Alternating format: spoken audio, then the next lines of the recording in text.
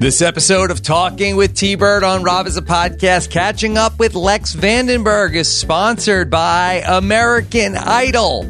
Get ready, because the new season of American Idol premieres on Valentine's Day, and you're going to love every minute of it. Katy Perry, Luke Bryan, and Lionel Richie are back together again in person, along with Ryan Seacrest and Bobby Bones, which means the singers will also be back on the Idol stage. And that's such good news, because I know we've all missed those big production numbers and live shows. Plus, I hear they have some huge surprises this season. The judges are already saying that the talent level is off the charts, so you know there's going to be more superstars in the making. Can't wait to see who America discovers next. My favorite part of American Idol, though, is hearing the contestants' stories. They're so inspiring, and it's always exciting to watch somebody's dreams come true right before your eyes. It's the kind of feel-good show we all need right now, right? So grab the ones you love and make a date to hear those magic words. You're going to Hollywood. American Idol premieres Sunday, February 14th at 8, 7 Central on ABC. See you there. If you stay here and listen, your life will never be the same.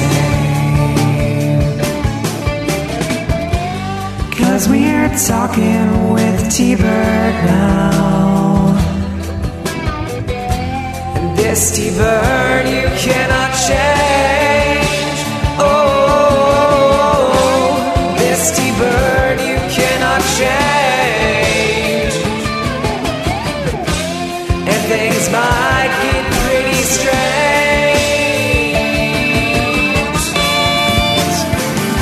Yes, that's right. Talking with T-Bird is back once again, and we've got such a good one for you here today because we've talked to so many people from Africa, but this is one of the most highly anticipated ones that we've had because we're going to catch up with Lex Vandenberg, of course, a great friend of my co-host here on Talking with T-Bird. She's the woman who's out there hunting down the survivors with her binoculars, trying to find them all. Here is the great Teresa T-Bird Cooper.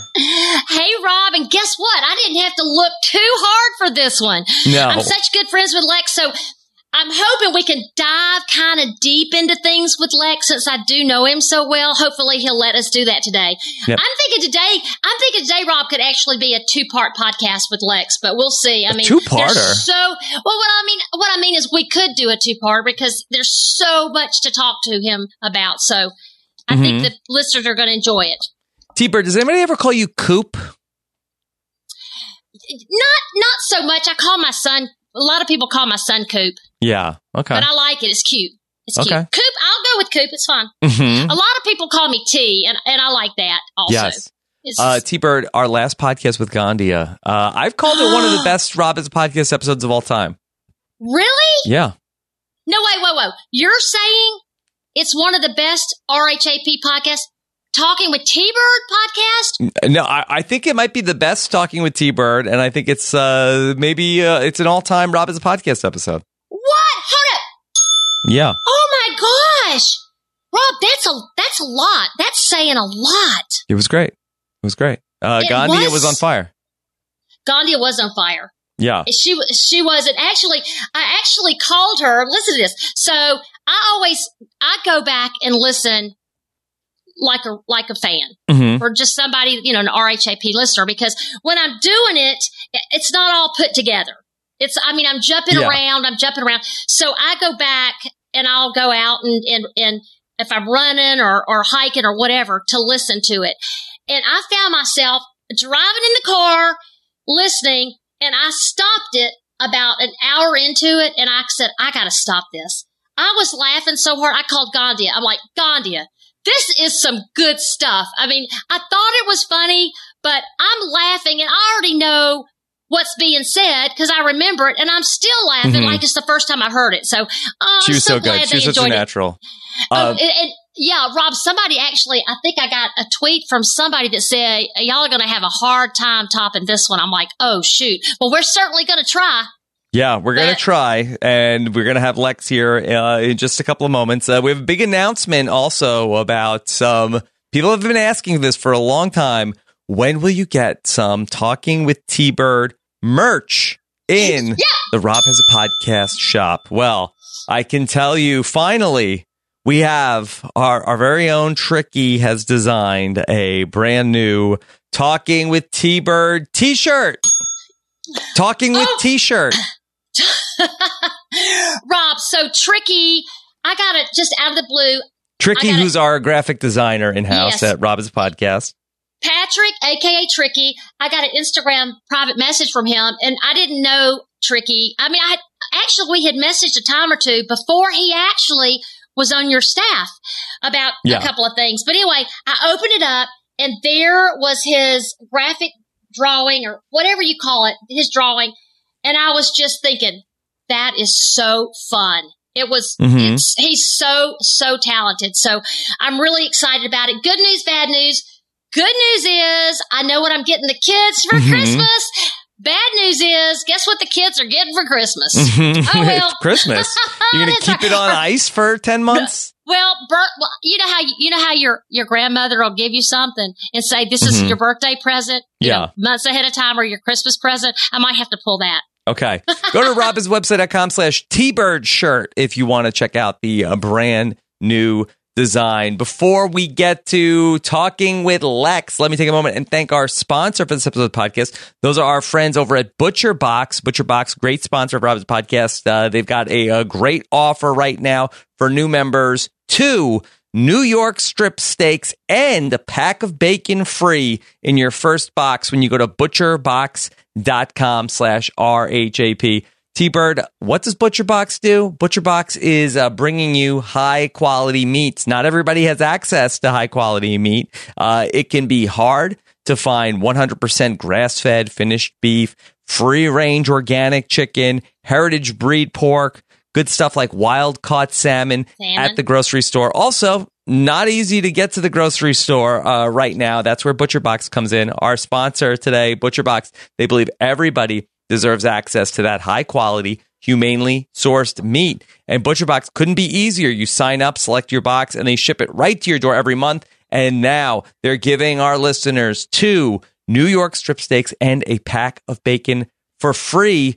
Who doesn't love steak night, especially free steak night, T-Bird? I know, absolutely. I'm excited about that wild-caught salmon, but yeah, free steak night, Friday night steak night, absolutely. It's a shame we don't have it for Super Bowl. Yeah. I guess steak is not a Super Bowl meal, is it? You could do it.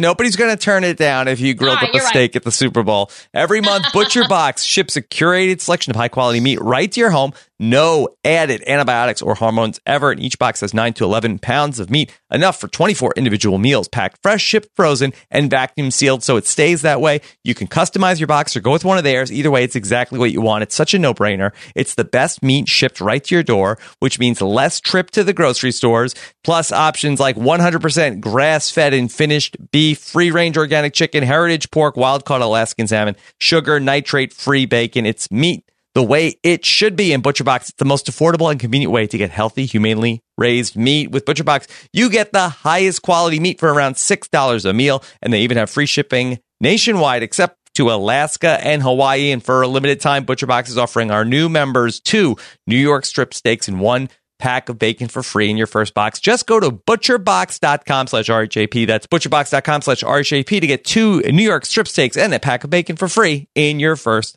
box. All right, T-Bird, let's go ahead and open the box that contains our guest today. That is Lex Vandenberg. T-Bird, take it away. Here we go. It was during orientation that Lex and I got paired up to build fire under the watchful eye of the Messiah. Together we were successful. I believe we were the only ones. I have never forgotten that. It was one of my many connections that would form a bond forever.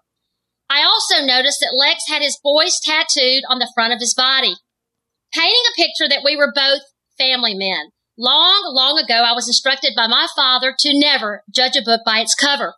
Lex and I may appear differently, but at the core, we're the same. Driven, women and children first, sword and shield ready. Then the game began.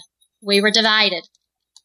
Today's guest has described himself as competitive, pathologically alpha, and a control freak, and loyal to a fault.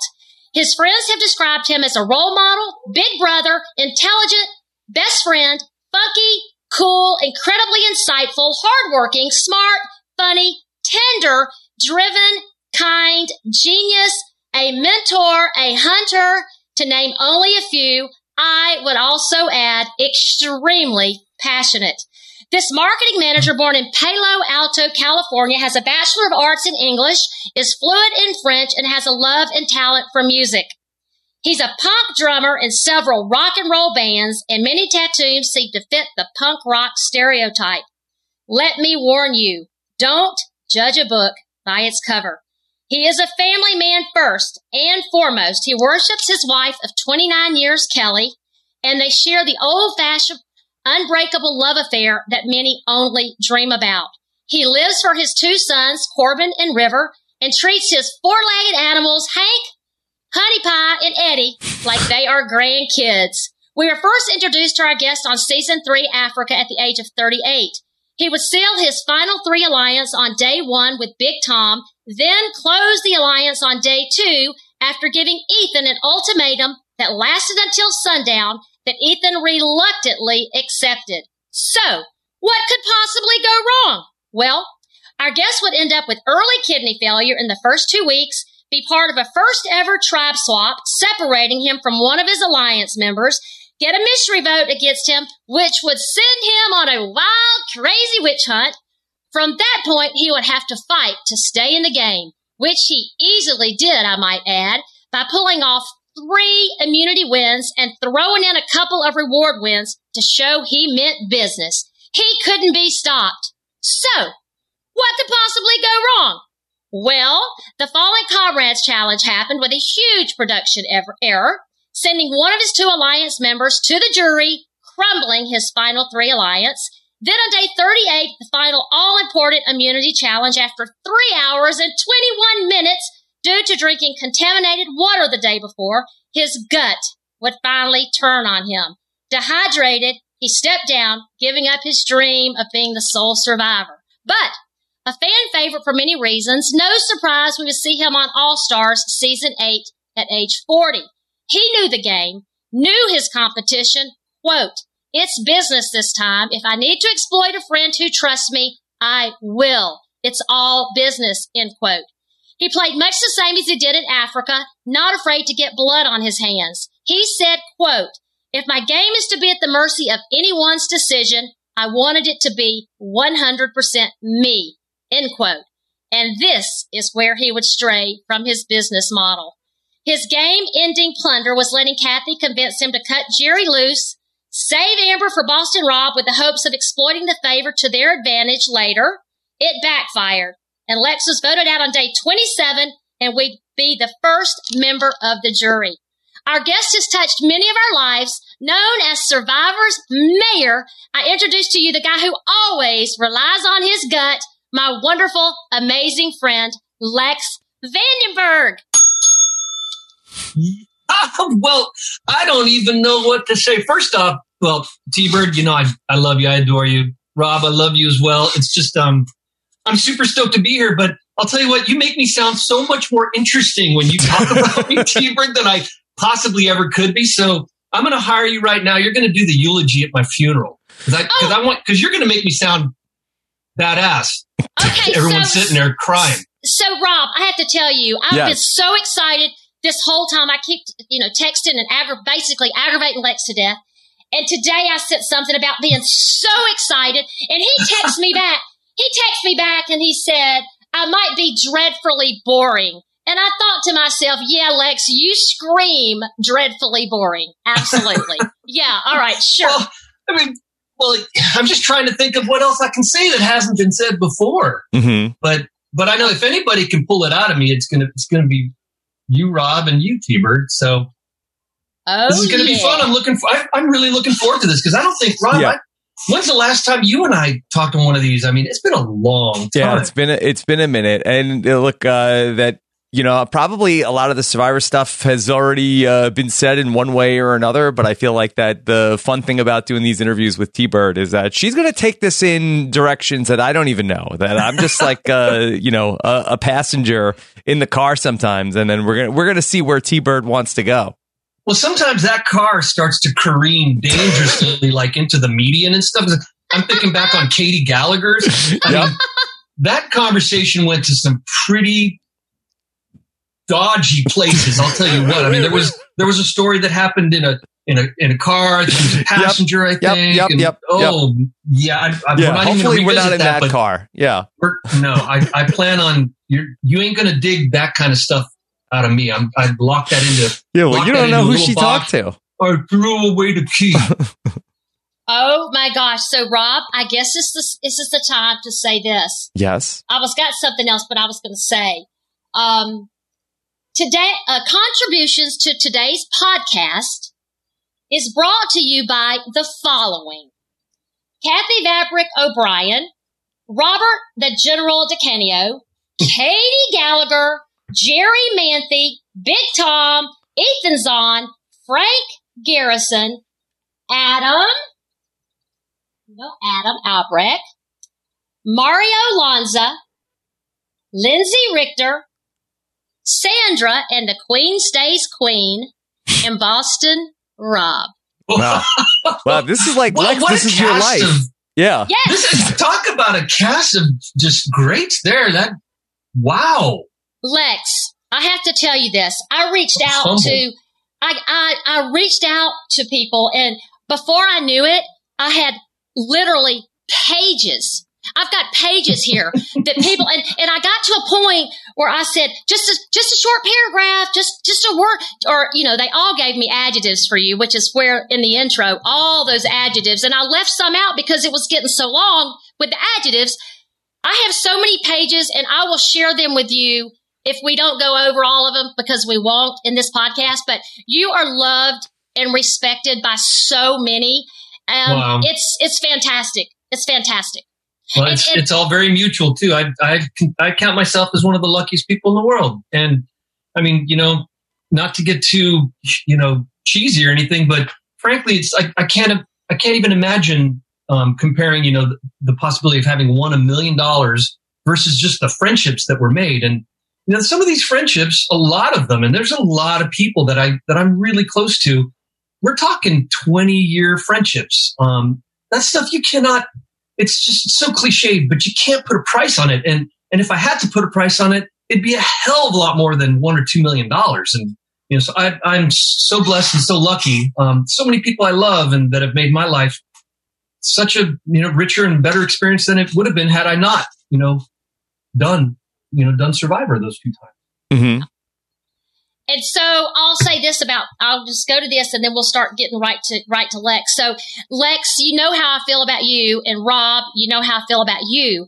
And as I was putting this together, I started thinking about the similarities that you both, what you have in common. Ooh, do y'all know on. that you two have a lot in common? All right, if you want to mention it, if not, I'll go ahead. I got a list here. So here we go.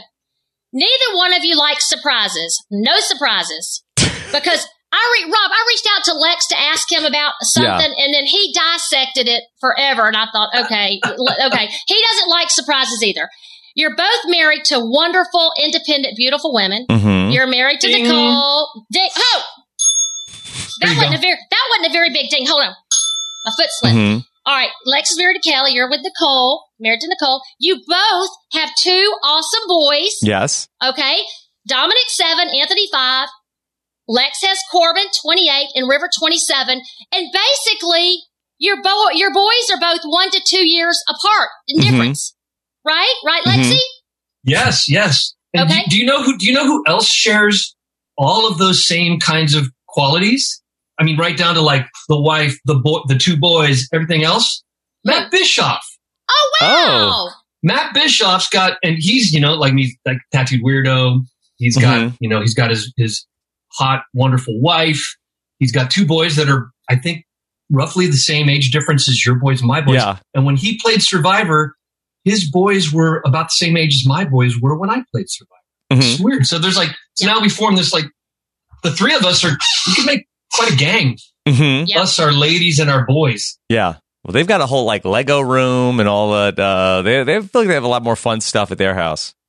Oh, I've lost myself for hours in that Lego room. It's also got video games. Mm-hmm. It's got one of those carnival basketball games. It's got every Nerf weapon in an arsenal. It's ridiculous. I go into that room, I immediately turn like 10 years old again. Mm-hmm. So I'm sorry, I interrupted you, T-Bird. No, you were getting profound. Well, okay, all right. You both played 2 times. Lex in Africa, All-Stars. Rob, Amazon, and All-Stars. You're both very, very sensitive to others. You both are. And you both have Boston Rob in common that both took you out of All-Stars. Wow, T-Bird. We were on such a nice roll. I know it. Oh, God, I know. It smelled like roses until it smelled like shit. I know. So anyway, Lex, thank you so much for being with us today. And the good thing, too, Mario Lanza is going to be very happy because he's going to be able to write his next book all about you with all the notes I've prepared here. And I've already got, it's going to be love letters to a survivor because Mario basically sent me a book of notes about you that he had actually written. So we've got that ready for him to get his next book going. But your biographer. Yes. Well, Mario's been at it since the get-go. I remember getting, back when, when the three of us did it originally, there was no social media. There was no way for fans to get in touch with us except through snail mail. Mm-hmm. And I remember at the time I had a PO box that every day I went to that PO box and I'd pull like reams of just like envelopes and paper out of there. And Mario, that's the way he initially and originally got in touch with me, was by writing a letter to my PO box. And since then we've, kind of been in touch. Mm-hmm. But yeah, he's been at it since the get-go. He's old school. Yeah. Yeah, if you really want to know how he really feels about you, y'all get his book, When It Was Worth Playing For by Mario Lanza. But behind the scenes, he says, Lex, this says all about you. He says, I can't reiterate how rare it is. He has said he has never heard anyone say anything in real life against Lex, and that he really counts you as a friend. And that's strong stuff. That's amazing and shocking because I'm sure there's plenty people. People have been kind. Holy mackerel! I owe some people some money. Well, he was just saying, as a struggling young writer, I mean, before everything hit, you took the time to recognize him and to talk to him, just like you did with Katie Gallagher. I mean, you were always kind to the fans from the very beginning. And it's so funny because I read something that you said that I think you said, quote, all the survivors have, quotes, all have some level of ego, end quote. Well, I don't really put you in that category, but I guess maybe you're right, which is why that everybody took the time to reach out to me about you. All these, quote, maybe survivors that have maybe small egos, they did. So it's really cool. All right, Lex, why in the world did you apply for Survivor Africa in the first place? And was it your first time applying? I applied. The first time I applied was for Australia. And I guess I got as far as, you might call it the semifinals. I didn't get to the DoubleTree, but I went and did the first kind of in-person audition. I think back then you'd have to go to one of 10 CBS locations. But why did I apply? It wasn't even my idea. It was my wife and my mom's idea that I applied to be on Survivor. They'd been watching, they'd started watching season 1 and they said, you got to watch this. This is all about you. This has got you written all over it. And I mean, to me, I didn't understand exactly what they meant by that. People are often a lot more aware of who you are than you are self-aware, I guess. For me, I just thought, yeah, this is totally my bag because since I've been a kid, I've always had just dreamt of being stranded on an island somewhere and fending for myself. That aspect of it, I loved, and just that ability to test myself. But I think my mom and my wife knew that, I've always been pathologically competitive. Mm-hmm. Ever since I was a kid, a game of Monopoly or backgammon is like a blood sport. So they saw that would kind of scratch that itch, but they also, I think they thought, this is like, he's a guy that, he likes people, he gets along with people, he's got the relationship skills. I think they were thinking a lot more about it. I was just thinking, shit, I'd love to go to some crazy, wild, exotic location and just test myself out in the middle of nowhere. And so I applied and, got as far as the semifinals for Australia, but it just wasn't a good fit. And then I applied again for Africa, but only I wasn't going to apply for Africa. I was going to leave it. And I'd gotten laid off from a job at that point. And I'd been unemployed for about, I want to say like 4 or 5 months. Mm-hmm. And it was grim times because I had just, I had a mortgage. I had just got a house, our first house. I had 2 little kids. My wife was a stay-at-home mom, and it was pretty desperate. And I was looking for work, but it was during the whole dot bomb, and, the year 2000. And jobs were impossible to get if you were in tech. And so, I ended up, my wife Kelly just said, just send in a bloody application for this next season, just to get your mind off of all the other stuff, just to have something else to think about. And so I made a tape, and I actually sent it in the night before the deadline was, and I had to FedEx it. And I got a call the next morning from my casting girl. Bless her heart, she's still to this day a really, really good friend of mine, outside of the whole experience. But she called and said, I was waiting for your tape, and I thought you weren't going to send it. Thank God it came in today. She remembered you from the Australia, or it was just such a good tape that she was waiting for this to come in? No, it was. I don't think it was the tape. I mean, the tape was pretty ordinary. Yeah. But no, I was about to say her name. I don't know if she wants me to say her name.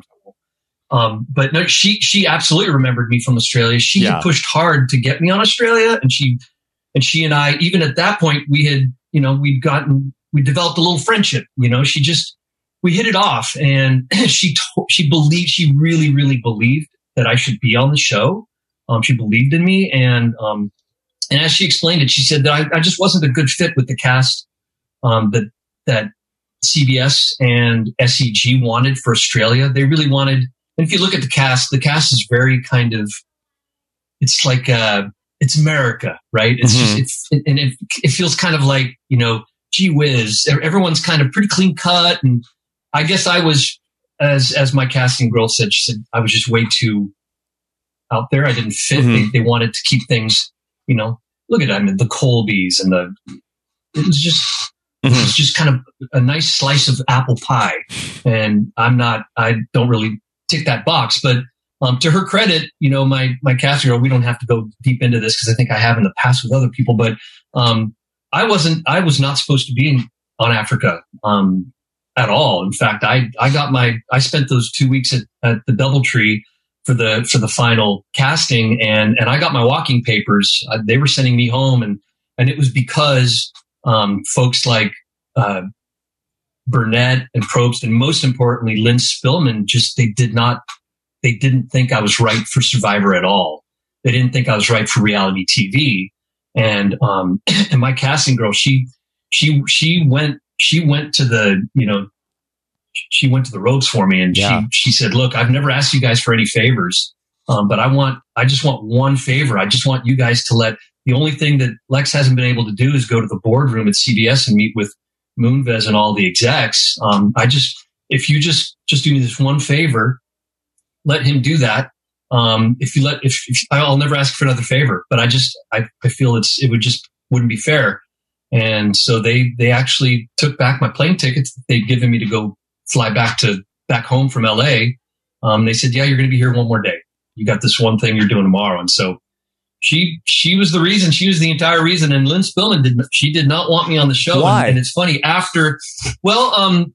didn't really understand it completely until it was sort of explained to me. And to her credit, Lynn, at the Africa finale, she came to me and she says, I hate doing this, but I'm going to admit I was totally wrong about you. But I think that the problem was that they found me, they found me too complicated. We only get all 16 of us, you only get so much time each episode. And so they and they're thinking about characters ahead of time when they're casting, and they cast me because, look at me back then. Nobody had been on TV before that was heavily, heavily tattooed, and except if they were playing a part of a gangbanger or, a biker or something. Right. And so, what is he? Is he a dad? Is he a tattoo guy? That's the thing. Yeah. I think they would have been happiest, or it would have been easiest for them to cast me if I was just some kind of, lippy, not super smart, but borderline kind of crazy, violent, just punk. But then, as Lynn explained it later, she says, you were just, there are too many layers to the onion, and we were worried that the audience wouldn't get it. Yeah. That they would just see you, they want you just to be this kind of like, hardcore punk tattooed dude, but then all of a sudden you're articulate and you're intelligent. You went to college. You love your wife. You don't beat your wife. You love your wife. You love your kids. They're like, this is like this, it's so much easier to work with kind of characters that stereotypically fit into a box. Yeah. And I've never fit into any box of any kind. I don't like boxes. I like to be that outlier, just that keeps people on their toes. And frankly, that's in my tape. And when I actually went to the boardroom and talked to Moonves, I told them what my secret weapon was going to be, the fact that no one would see me coming. They would make so many assumptions, and so many people would read the book, would judge the book by its cover. And then there'd be this surprise. And then there'd be another surprise later on that they never saw coming. And Lex, people love to be surprised, Hey, Lex. Yeah. I saw you coming. Well, T-Bird, you smart, clever girl. I saw him coming. I'm like, oh, we got to do something fast. But no, nobody saw you coming. That's true. It was, So, all credit of me being on that show is my casting girl. She fought tooth and nail. She fought against the executive producers and the executive casting director who, made sure that she got a paycheck. She basically told them they were wrong. Mm-hmm. And then when I had this final interview, in the boardroom, from what I understand, Moonves and the exec said, yeah, this guy's got to be on. And so forcing, Lynn Spillman and Probst and Burnett to eat a little bit of crow. Mm-hmm. And then the next thing later that afternoon, I was getting vaccinations. I was getting shots in my arms, and I was like, okay, I'm going, man. Yeah. I'm going. I'm getting my shots right now. I'm surprised they didn't recognize you from the first, because when you were saying you had to send in another second video, I'm thinking surely they would have held on to him from the Australia, because he's such a character. But so thank you for explaining that. That's interesting. Rob, what were you going to ask me? T-Bird, when you said that you knew that you could basically figure out Lex and what he was about from the jump, what did you see? Okay, so first I have to say this: if I had started out with Lex, mm-hmm. I think we would have worked together. Yes, I really do. Absolutely totally. would have. Mm-hmm. But we weren't together. So as soon as the tribe, as soon as we merged into one tribe, I noticed that he was telling everybody how to vote, or people were saying, what does Lex think we should do? And I'm like, this is not good. He's got to go. He's the leader. Everybody's listening to everything he says. So from the beginning, but like I said, I would have wished I could have started out with him, but since I didn't, I knew he was standing in the way of me getting, as far into the game as I could. So I tried. Lex, I love you, but I tried. Oh, I know it, and I bless you for it. I respect you a hell of a lot more for trying hard. You were intrinsically part of when my narrative started to go a little south in Africa during the whole, Kelly Goldsmith witch hunt and everything. You were all right in the middle of all that stuff. And you know what? I have nothing but mad respect for you, for the way you played it, and for, I wouldn't respect you if you weren't gunning for me. You had to. Well, Lex, it's interesting too, watching it when it actually came out. I didn't realize that I had, I don't want to say threw Kelly under the bus. I never knew. I wasn't part of your group or your alliance. I never knew what you were thinking, who y'all were gunning for. I never knew. So I didn't know that Kelly was taking the blame for all that. I didn't know how it was going down. I just, so I hated to. We were pretty secretive. I mean, when we had merged, we still, which is interesting, is that you don't see as much of that now. People are jumping here and there, and everyone kind of knows what mm-hmm. everyone else. At the end of the day, if it's a day to go to tribal, it's like you can't expect anyone to keep a secret in New School Survivor. They're guaranteed. If you open your mouth and say something that you don't want everyone to hear, everyone's going to end up hearing it before you go to tribal, you know, back then we were pretty hardcore about, you know, the loyalty thing was definitely a thing back then, which, you know, now that's considered almost, it's quaint, but it's silly. Like, you know, true loyalty in Survivor, that's a handicap. And, you know, it's you don't count that as one of your weapons or tools in your arsenal these days. It's not, it's considered a liability. You know, honesty and any kind of honor is like, no, that's stupid now. Okay, so Lex, I have to tell you this. So when we were walking to that tribal council where I put that vote on you, Frank, because, you know, Frank and I were very, very close. Of course, he was my alliance. Well, when we were walking the tribal council, Frank said, who are you going to vote for? I said, Frank, just do what everybody says. Just do what everybody else is doing. Because remember, you had decided everybody was voting for Clarence. You had decided. So I just said, Frank, just do what everybody else is doing. Because I thought, I can't tell Frank yet because there's only two of us. And he's not going to be able, you know, Frank, he's going to be honest and probably say, yeah, I voted. You know how Frank is. So I thought, I can't tell Frank yet until I build my army. Because right now I'm an army of one. And I did promise Clarence. He actually did say, T-Bird, please don't vote for me. And so I couldn't break my promise to him, but I also knew I had to slowly figure out how to get you out. So Frank, I'm sure Frank would have given you a second vote too, but then after that, that'd have been the end of both of us because I'm sure he would have told you. Don't you feel like it? I'm sure. Yeah, I'm sure. Yeah. Oh, by the way, that really nice, and you probably know this, the very first thing I read was from Frank. That was Frank. That was all Frank. I remember that day like it was yesterday. He and I were the ones that were paired up to learn how to make fire by the Messiah, and we were the only ones out of everybody that got fire going. And I thought, God, if I got this guy on my tribe, we are going to just shred everybody. Yeah. You know, that's interesting too, Lex, because you're right. If you had Frank on your tribe, you would 100% bonded with him. For sure. So But I mean, he couldn't be on my tribe because back then, the way that they made tribes, it was like everyone had a doppelganger. You know, there was always like, you know, Rob, you had, you know, when you're in Amazon, there was your equivalent, you know, somebody that was roughly same age and same kind of psychological profile on the other tribe, right? I mean, I think we all had. Yeah. It was men versus women, so I don't know if it was exactly gotcha. that. That's right. Yeah, so I mean, but Frank was definitely Frank's mine.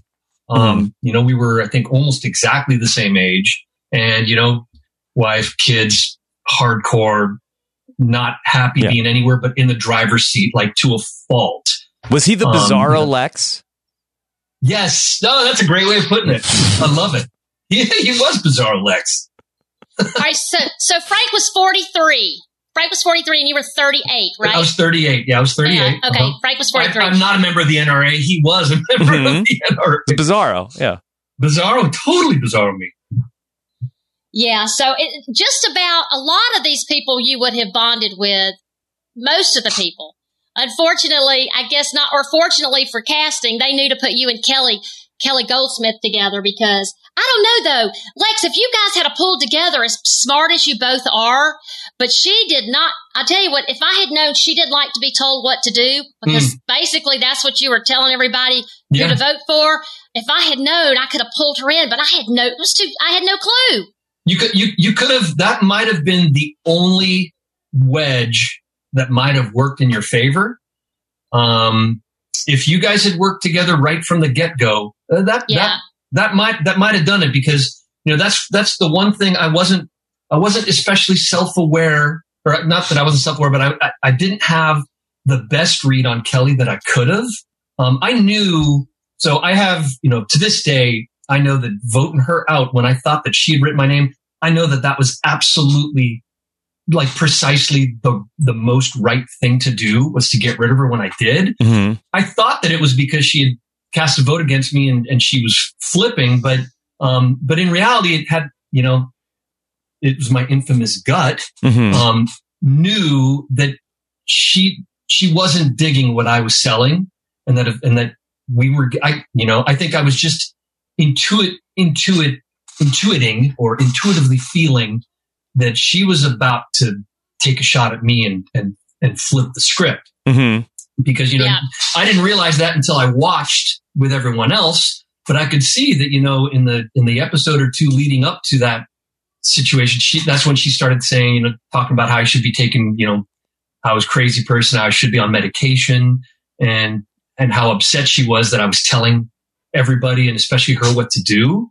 But I didn't realize that she resented that until I had that scared gut feeling that she was up to get me.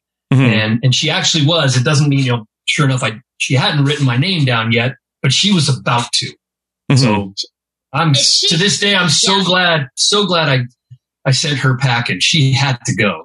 Beat her to the punch. She never approached me either. Like I said, it was, I guess since the merge had just happened, it was just too new, for her to come to somebody she hadn't been with, because I hadn't been with her at all. So yeah. And to tell you the truth, if she had not come with us during that, swap, that might have cooked my goose too. Mm-hmm. If I hadn't been able to kind of keep her close during those days that, and she had to, when we did the swap, she had to stay close to me and Tom, even if she didn't like me. She knew that she couldn't possibly catch up and be in the Samburu, the original Samburu people's good graces. She needed Tom and I for safety. But if she hadn't joined Tom and I, that would have given her a great opportunity and an opening to change the game and get rid of me when we came back. Right. Do you feel like that was a fair charge, that you were telling everybody what to do, or do you feel like that was something that was sort of a little misconstrued? No, I think it's totally fair. I'm not always proud of my, in Africa especially, and I was younger. It's funny. I recently rewatched Africa with my oldest son Corbin. Yeah. Not that long ago. He had never seen it.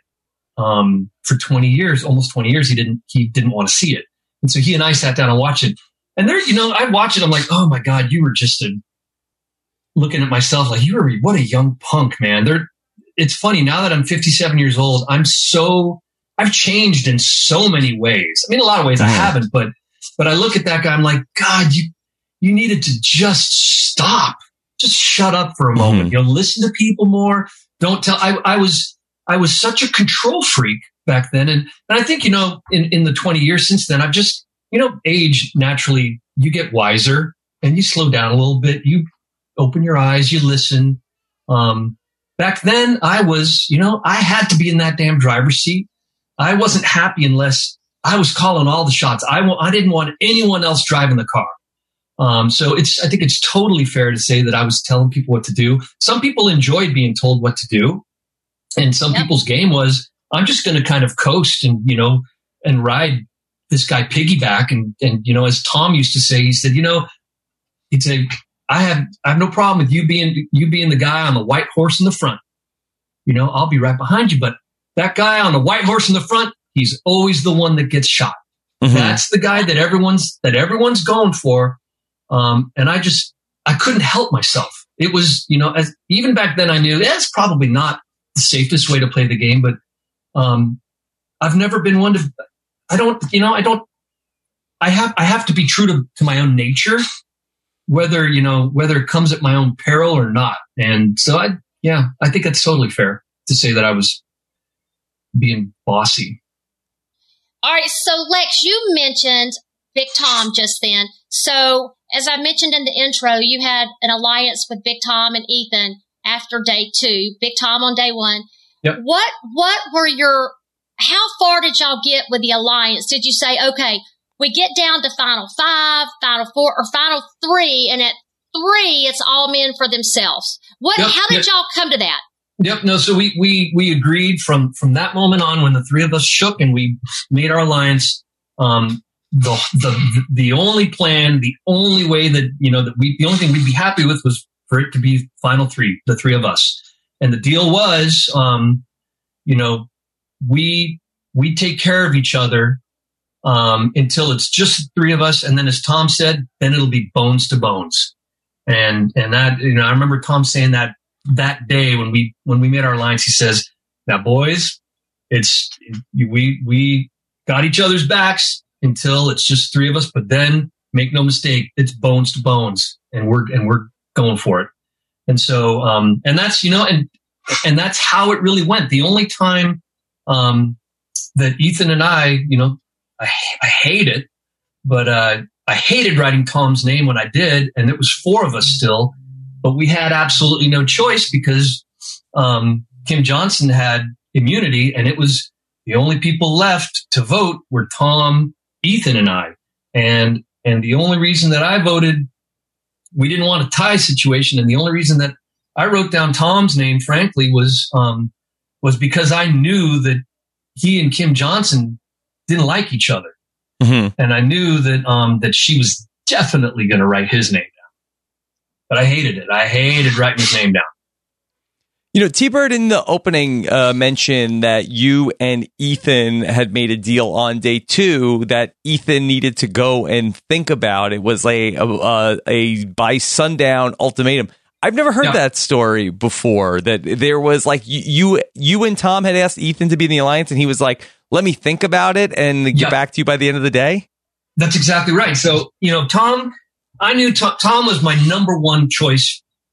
Not that you'd ever expect that. I think they probably originally put Tom and I in a tribe together because they wanted us to kill each other. Mm-hmm. I mean, he was, this redneck, kind of narrow-minded. Back then, he ain't anymore, but, just this redneck. And I was just this, he looked at me, he just thought, my God, what a freak.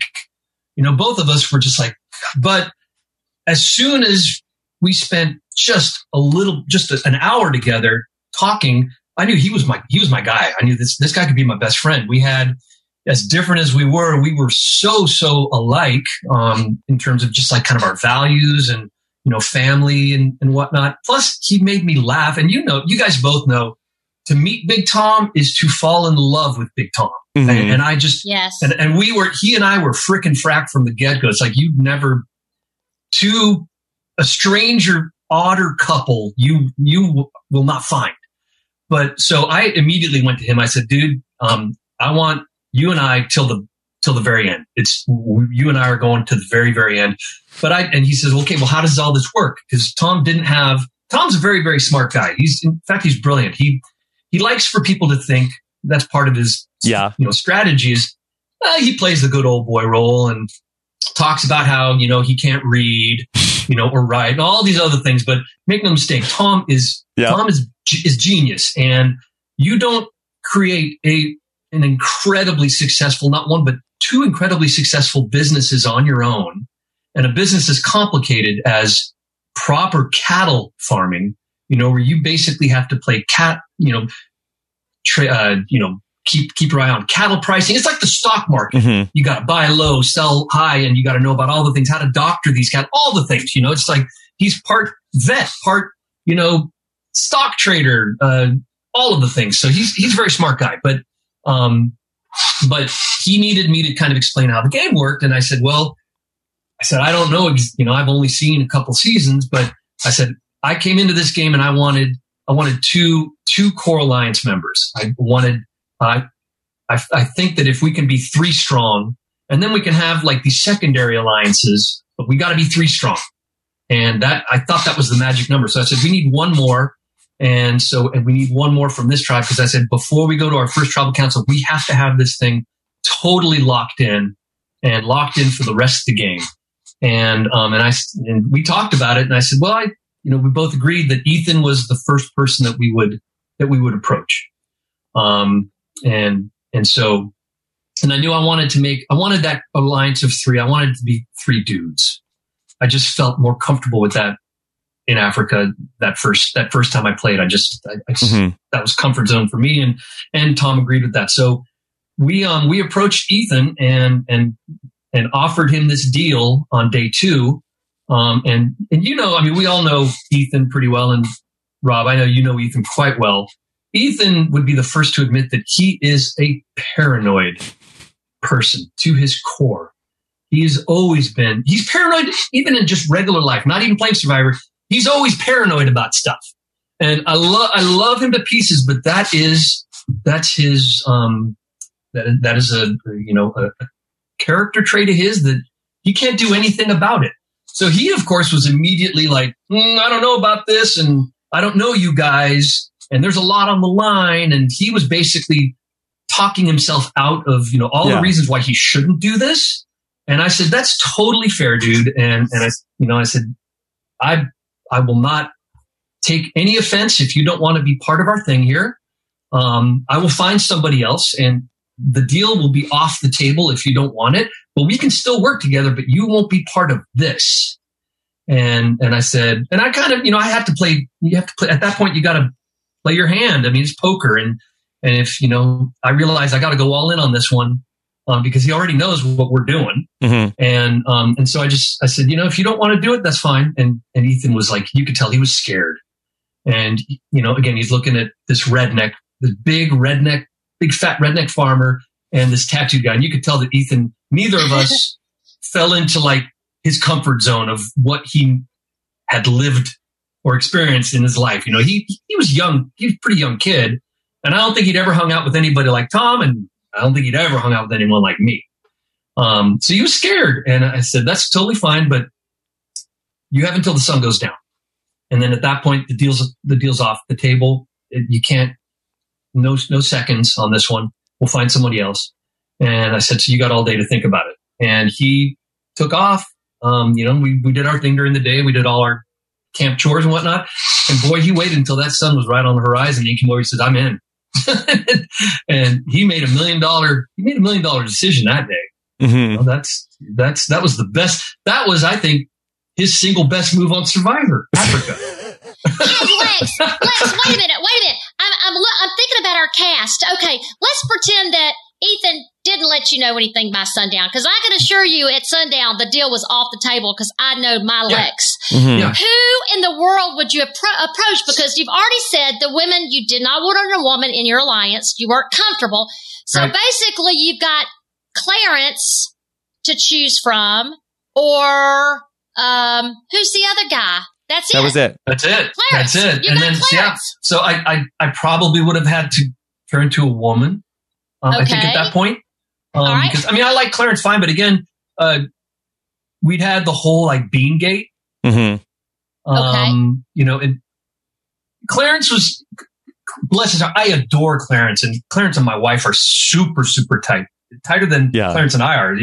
Kelly loves him. One of the funniest people on the entire planet. Oh, God, hilarious. I love him too. Hilarious. And I just adore him. But back then he was a young guy. I could tell that he would be difficult to work with. He always kind of just barfed whatever was on his mind. Mm-hmm. My spidey senses just said, that's going to be like a little bit like playing with nitroglycerin. He lacked a certain amount of like maturity that, at that time, and he'd probably be the first to tell you that was the case. So I don't know, man, that would have put me in a real tight spot. Because Lex, now you've got Diane or Jesse, who both were 6, and then that got sick. Well, now you're down to Kelly G and Kim Johnson. Well, now what you gonna do?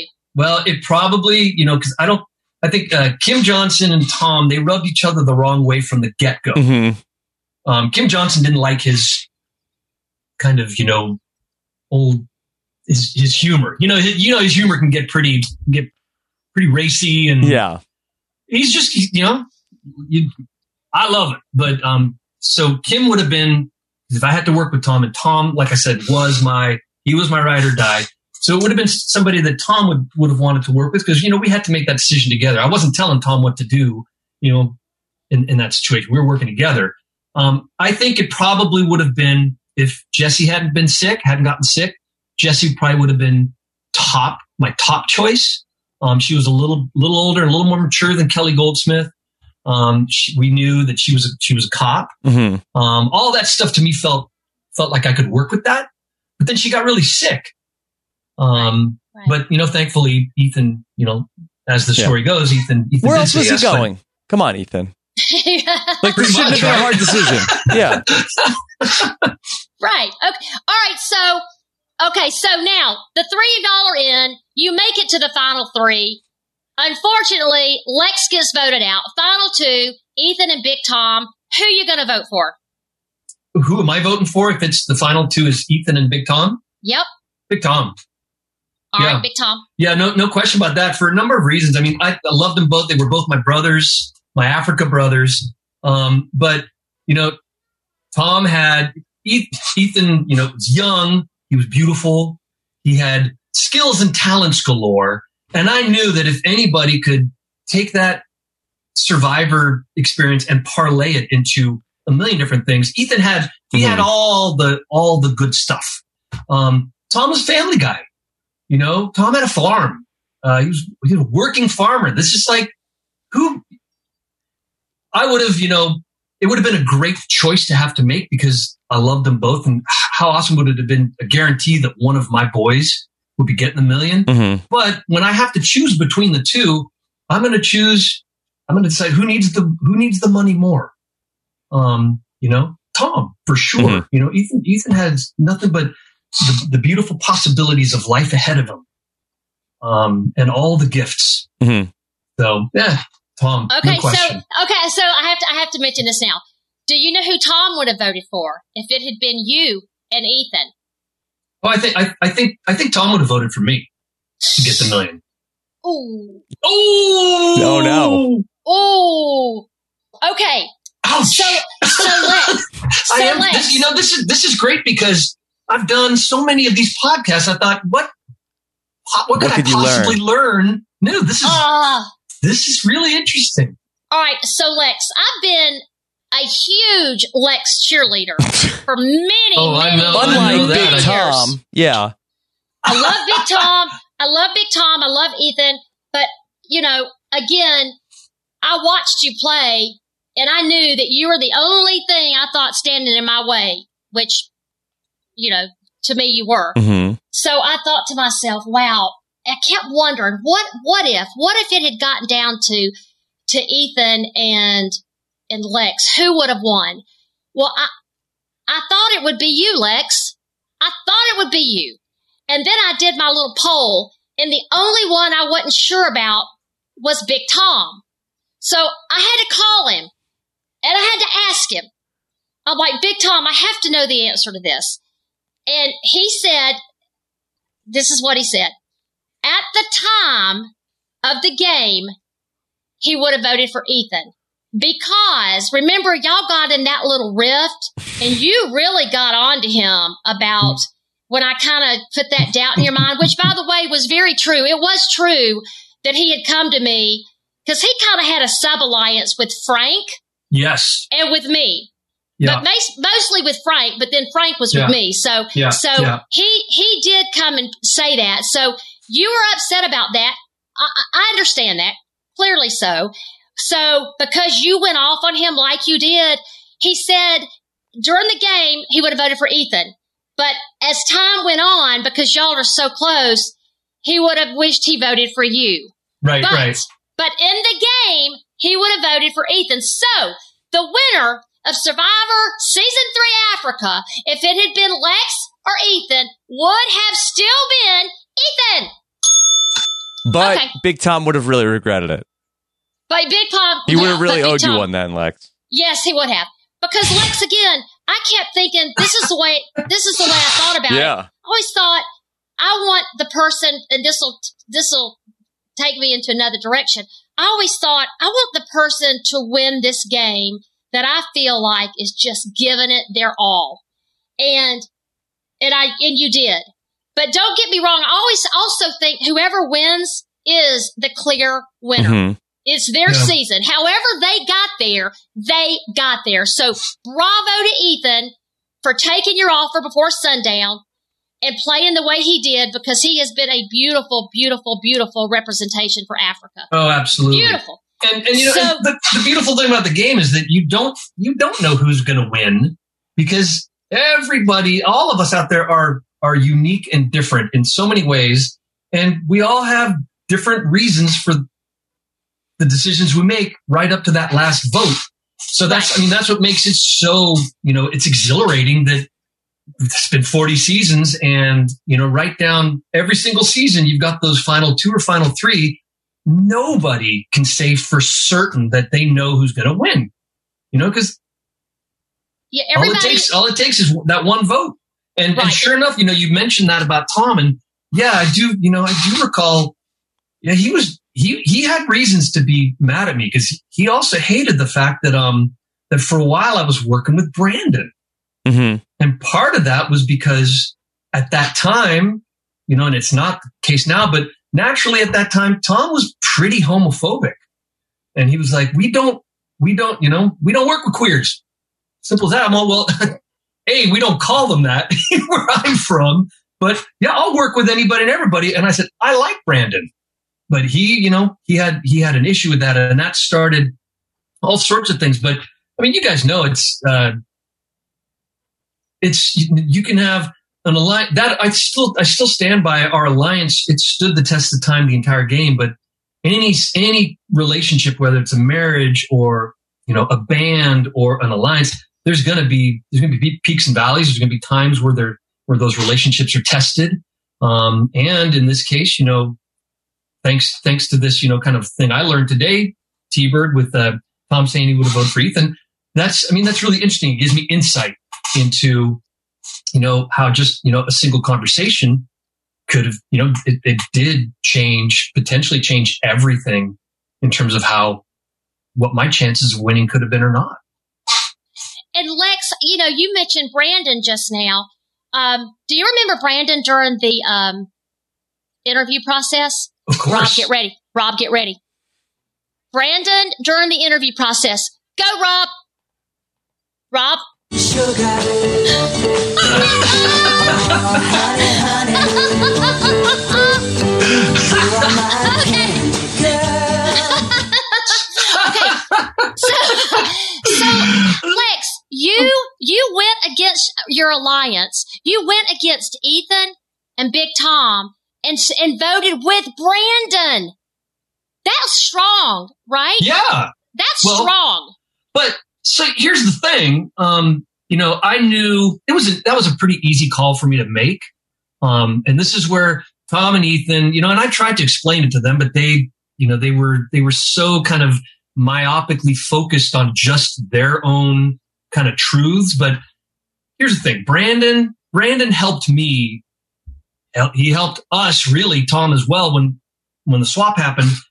He helped us immensely, and he continued to help me after we merged. And there came a time where I really felt like I owed Brandon. I had to take care of him, or at least, stand beside him and support him and help him. And I knew that vote that, Tom and Ethan were upset about, I knew that it wouldn't change anything because they were still going to get their way. And I told them that, but, they said, no, you've got to vote with us. I said, well, I'm completely aligned with what you guys want to do. That's all good and fine, but I'm not going to stab my boy Brandon. I'm going to stand beside him and help him out. It's funny because it sounds these days, the way that Survivor's played, it just sounds so absurd when I say it out loud that way. It's like nobody else would, everyone else nowadays, that they're smart enough that they wouldn't make those kinds of calls or unnecessarily put their own game in peril just for a relationship or a friendship. But, I really like Brandon. I love Brandon. And I just, it's when you think about it, when you lay all these things out that I've done, it's, you could argue it's kind of a miracle I went as far as I did. A lot of it had to do, hell, if I hadn't won as many individual immunities as I did, or even tribe immunities as we did, there's a half dozen times where I would have been walking and out of the game. Well, I remember I had read a quote somewhere where you said, quote, "You're not the boss of me," end quote. So even in Africa, you wanted to play your game. You're very strong. You're very strong and intense. And when you got pig-headed. and you going to say intense. And you, I mean, just to show that you would not turn, but go against Big Tom and Ethan is like, what? I mean, that's so, all right. So let me ask you this. You, after standing up 3 hours and 21 minutes where you end up coming down and Mama Kim won that challenge. If you had won that challenge, if Ethan had stayed in there and you had come down before Ethan, if Ethan and Mama Kim had been up there together and you were already down, okay, who would they have taken? Who would Ethan have taken to the final two? Uh-huh. I mean, and who would Mama Kim? Well, we already know who Mama Kim would take. Who would Ethan have taken? Would Ethan have taken you to the final two, or were you still you're an all man for yourself? He would have taken Kim. He would have. Okay. Yeah. I mean, I'm pretty sure that it's one of those things that we've never, and it's funny because I mean, Ethan and I are super close. There's some things that you just don't talk about, and so I've never flat out asked him. And I'm not saying you should either, unless you have already. And I'm about to have another surprise today. So we've got Ethan on the line right now. Okay, Ethan. Yeah. No, I'm just teasing. I've never straight come right out and asked him because I'm also not sure he would give me an honest answer, but I've never asked him outright that question basically, or the question: did you and Kim Johnson have an alliance that actually was a higher priority than the alliance that Tom, you and I had? Like, was she, if you and she were still in the end, was she your number one? Right. I'm convinced that she was. And I think that might, we don't know that to be true for certain or not, unless you guys know something I don't. But if that's the case, then that would probably be his best move, even better than making an alliance with Tom and I, on that second day. But I'm pretty certain. And if I had won that final three, I most definitely would have taken Ethan. Probably bad move because guarantee you, if I had taken Kim, I guarantee you I would have whooped her in the final tribal. But it doesn't matter. I would have taken Ethan for certain, which would have been a mistake. So, Lex, but I thought you said at Final 3 you were all on your own. You were all on your own at Final 3. You're talking now. But Kim wasn't in that deal. Kim wasn't bones to bones. No, exactly. So if Final 3, as it was, there was somebody that was not in Ethan's and Tom's and my alliance, well, they got to go because that's the deal we made. If there is any other cannon fodder, any other meat that's not Tom, Lex, or Ethan, that's the meat you take out. Wow. Okay. Well, y'all should have said 4. Final 4.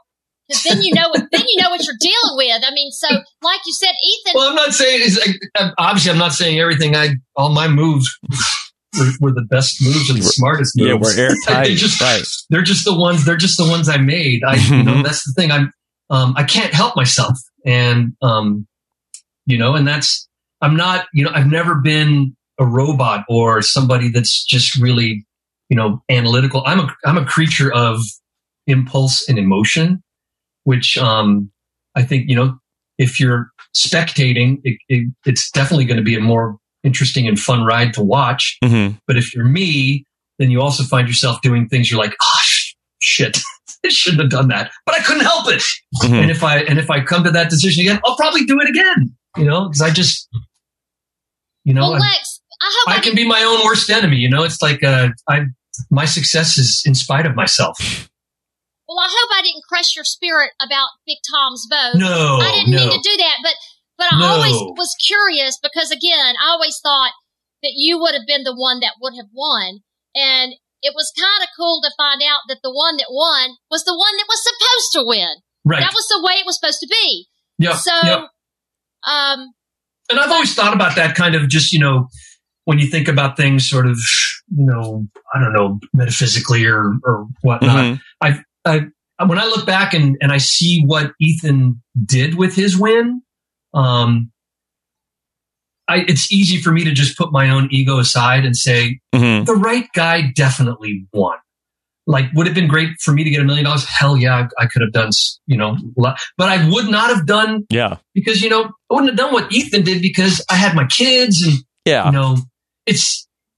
I do think he has been to this day, he's a great representative of Survivor. Yes. He's done wonderful, beautiful things.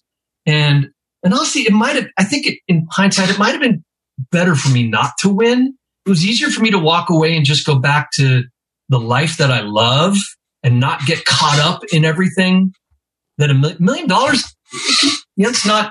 it's life-changing money, but it can really complicate your life too. It makes things complicated. I like shit bone simple. And winning that money would have made things by definition really complicated, I think. I think I'd be really sad now, too, if I won Survivor, because I'm pretty sure the money would all be gone. And I'd be like, what happened? I had $1 million. So where did it all go? I wasted it.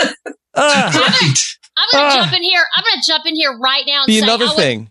I wouldn't have felt that way, guys. Either one. I wouldn't have felt that way. But Lex, I do want to say this. I don't believe 1 minute for a second that Ethan had an alliance with Kim Johnson over you. I don't believe it for a second. Really? Absolutely don't believe it for a second. Because when you went on the trip and it took the medical supplies to the hospital, do not let me forget to ask you that question about that.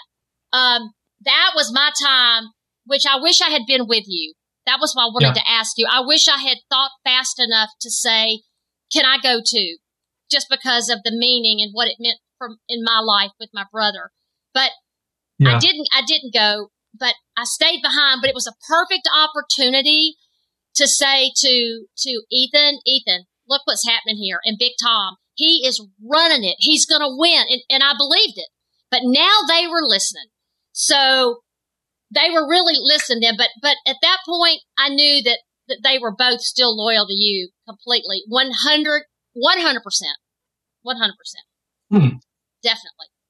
Yeah, and I wish I'd known that whole story about your brother before all that happened, and I kind of wish I'd spoken up, because I would have honestly, with all that, with what I know, now, if I'd known that about your brother and that story then, I would have been happy to let you take my place on that and to take the medicine, because that would have been wonderful for you.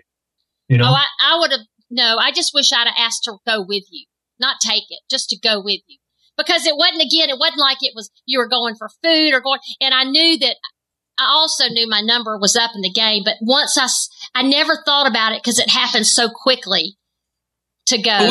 We all know Probst well enough to know he would never in a million years would have given up the opportunity of making me make a really hard choice rather than just letting me bring a buddy. Probst never would have let that fly. It would have been like, oh, you want to go with them? Okay, well, Lex, you can choose to get. This is what Probst would have done. He would have said, you can give your spot up, or and and T-Bird can go, or you can go.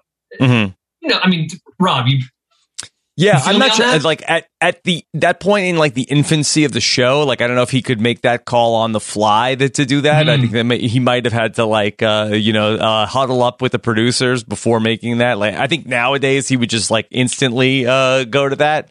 But yeah, that sounds like how it would work. No.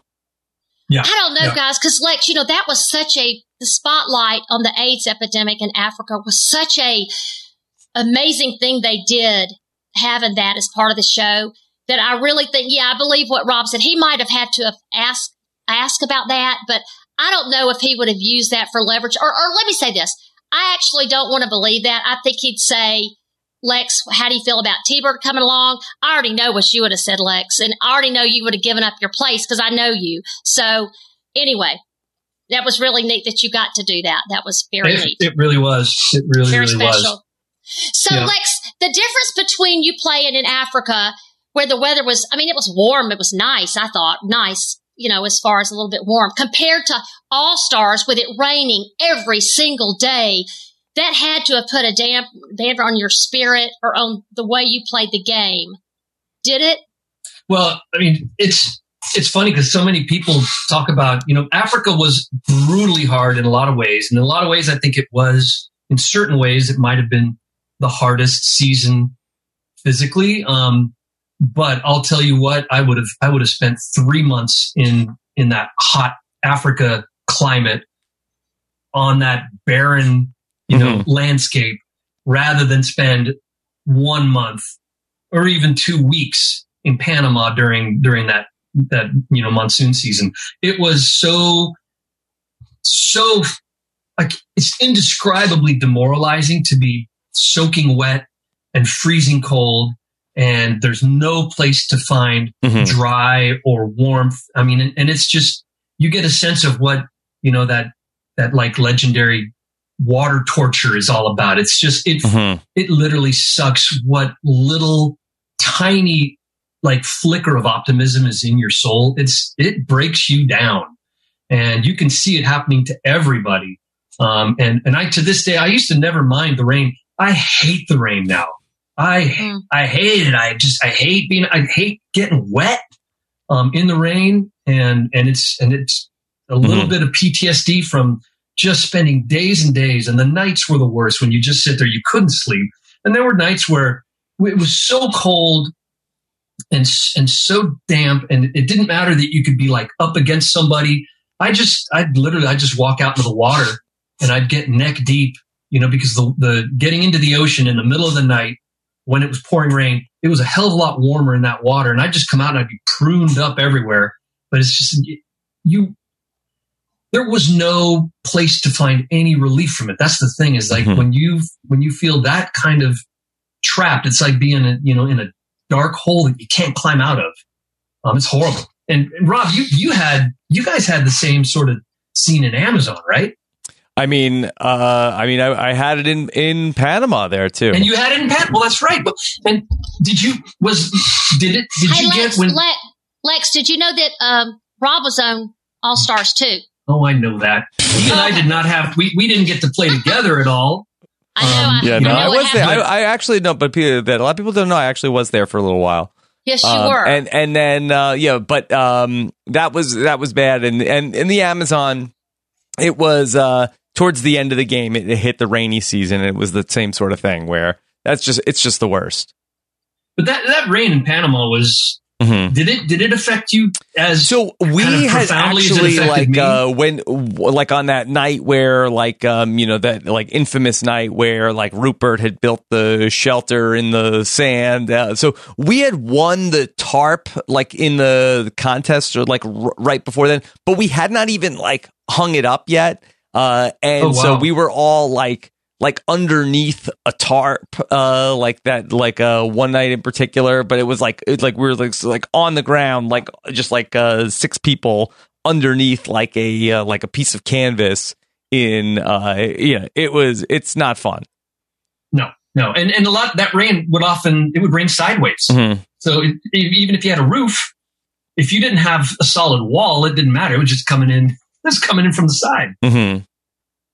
So Lex, other than the water, the rain and the weather, was it easier to play with strangers in Africa than it was for your second season in All Stars with knowing these people? It was 1,000 times easier to play against strangers. I mean, for me, and that's, some people might argue, depends on your personality, I guess, but I get so hung up on relationships. I mean, I value relationships with people probably above anything and everything else. And a lot of us were friends when we went and played All Stars. A lot of us knew each other. We'd done, a lot of charity events together and stuff. And so I was not prepared for how hard it was going to be. I didn't imagine before we did it, because we had never done anything like that with people we knew.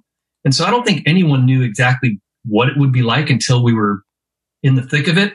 And maybe Boston Rob might be the exception to that, because I think he took to that element like a duck to water. He, to his credit, which is why, ultimately he's a much better Survivor player than I could ever be, because he can truly hit the pause button and spend all of that kind of stuff, and then just go for it.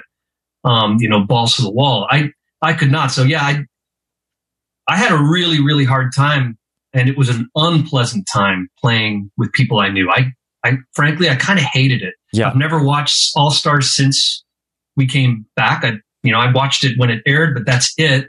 I don't want to watch it again. I don't really think back on it much. I had the time of my life in Africa.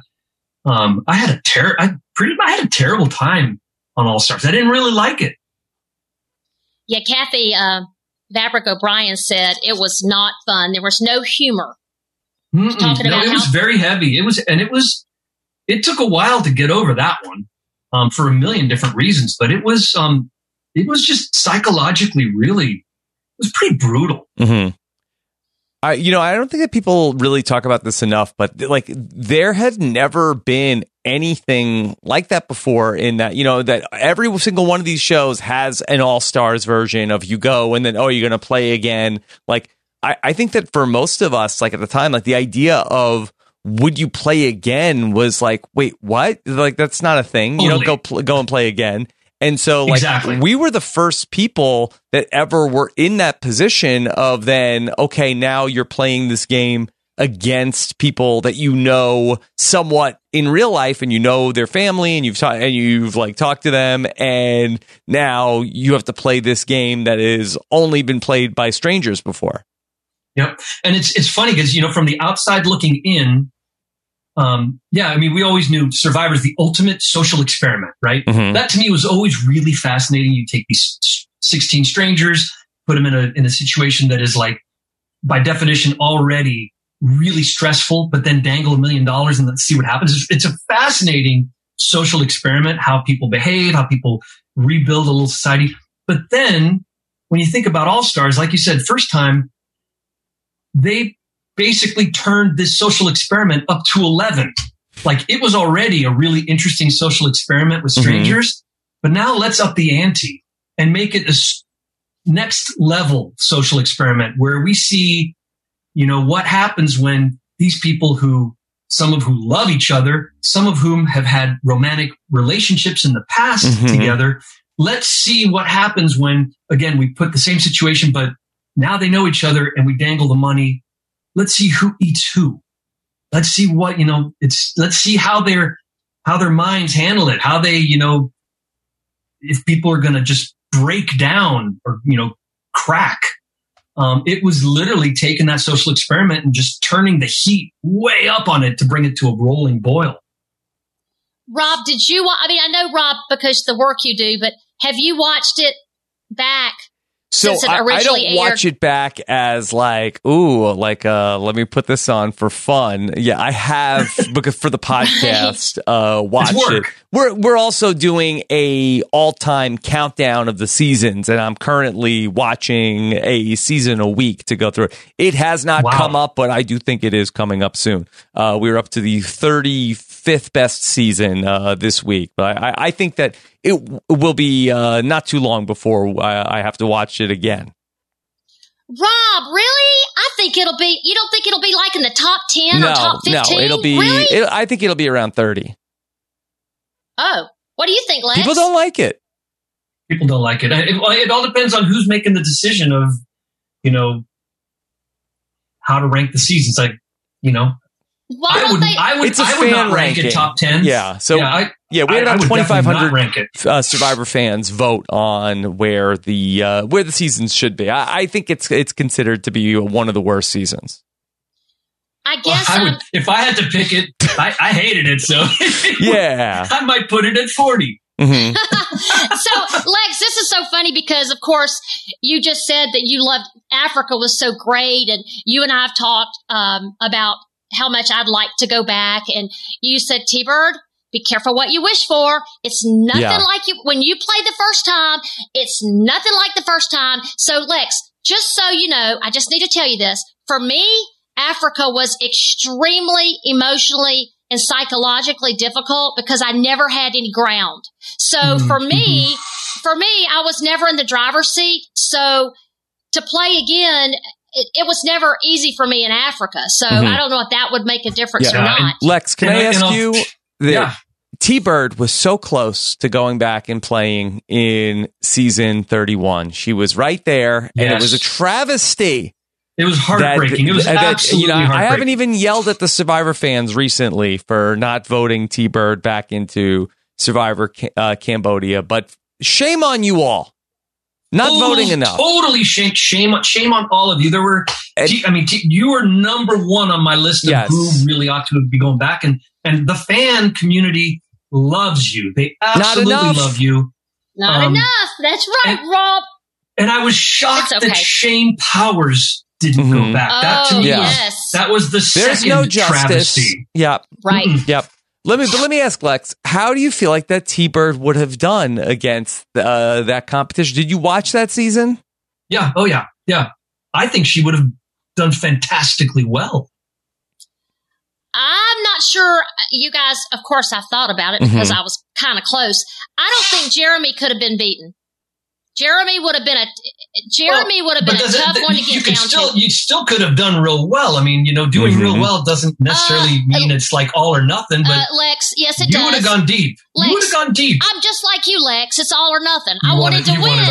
Yes, absolutely. Rob, you too, right? Yeah, maybe you could have pinned a vote on Jeremy, and then Jeremy would have been like, "Who voted for me?" Like, oh God.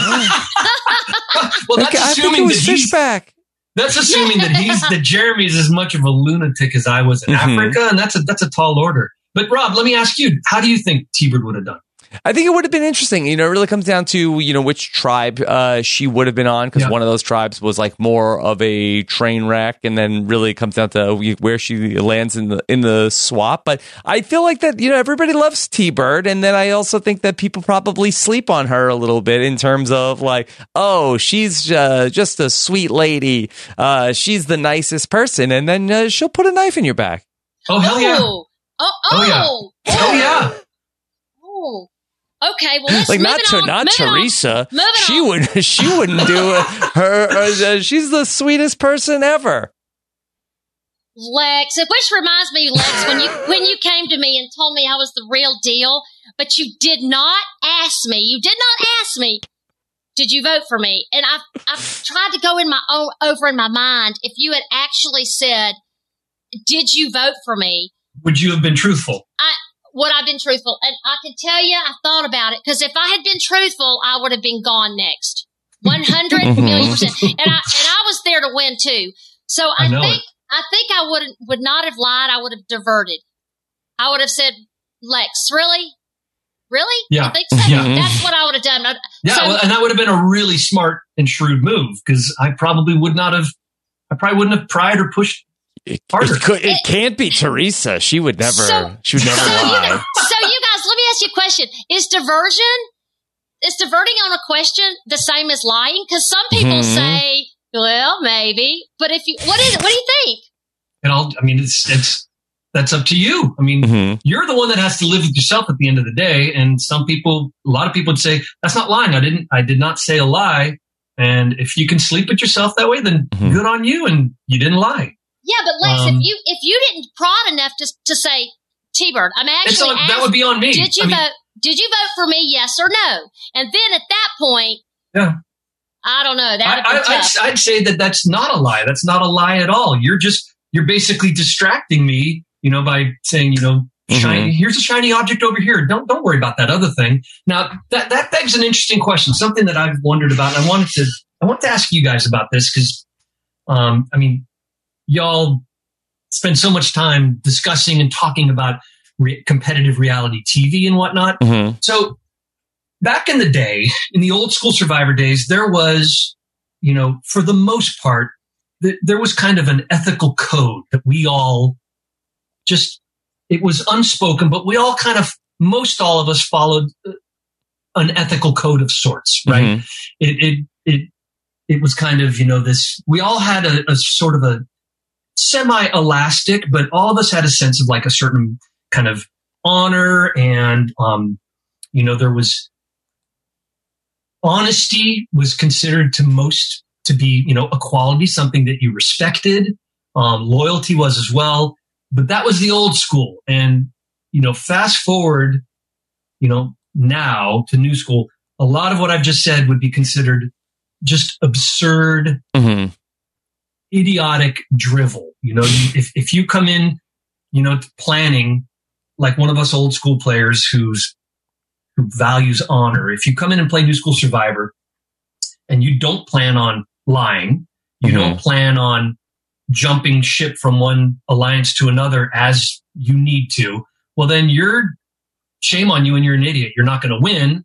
You're not using all the tools and all your weapons, right? So is that fair enough to say that old school, new school now, everything is fair game? You know, back in the old days, like with All Stars, I remember having Madison Square Gardens was booing Jerry Manthe and me when we were basically proposing, you know, this absurd kind of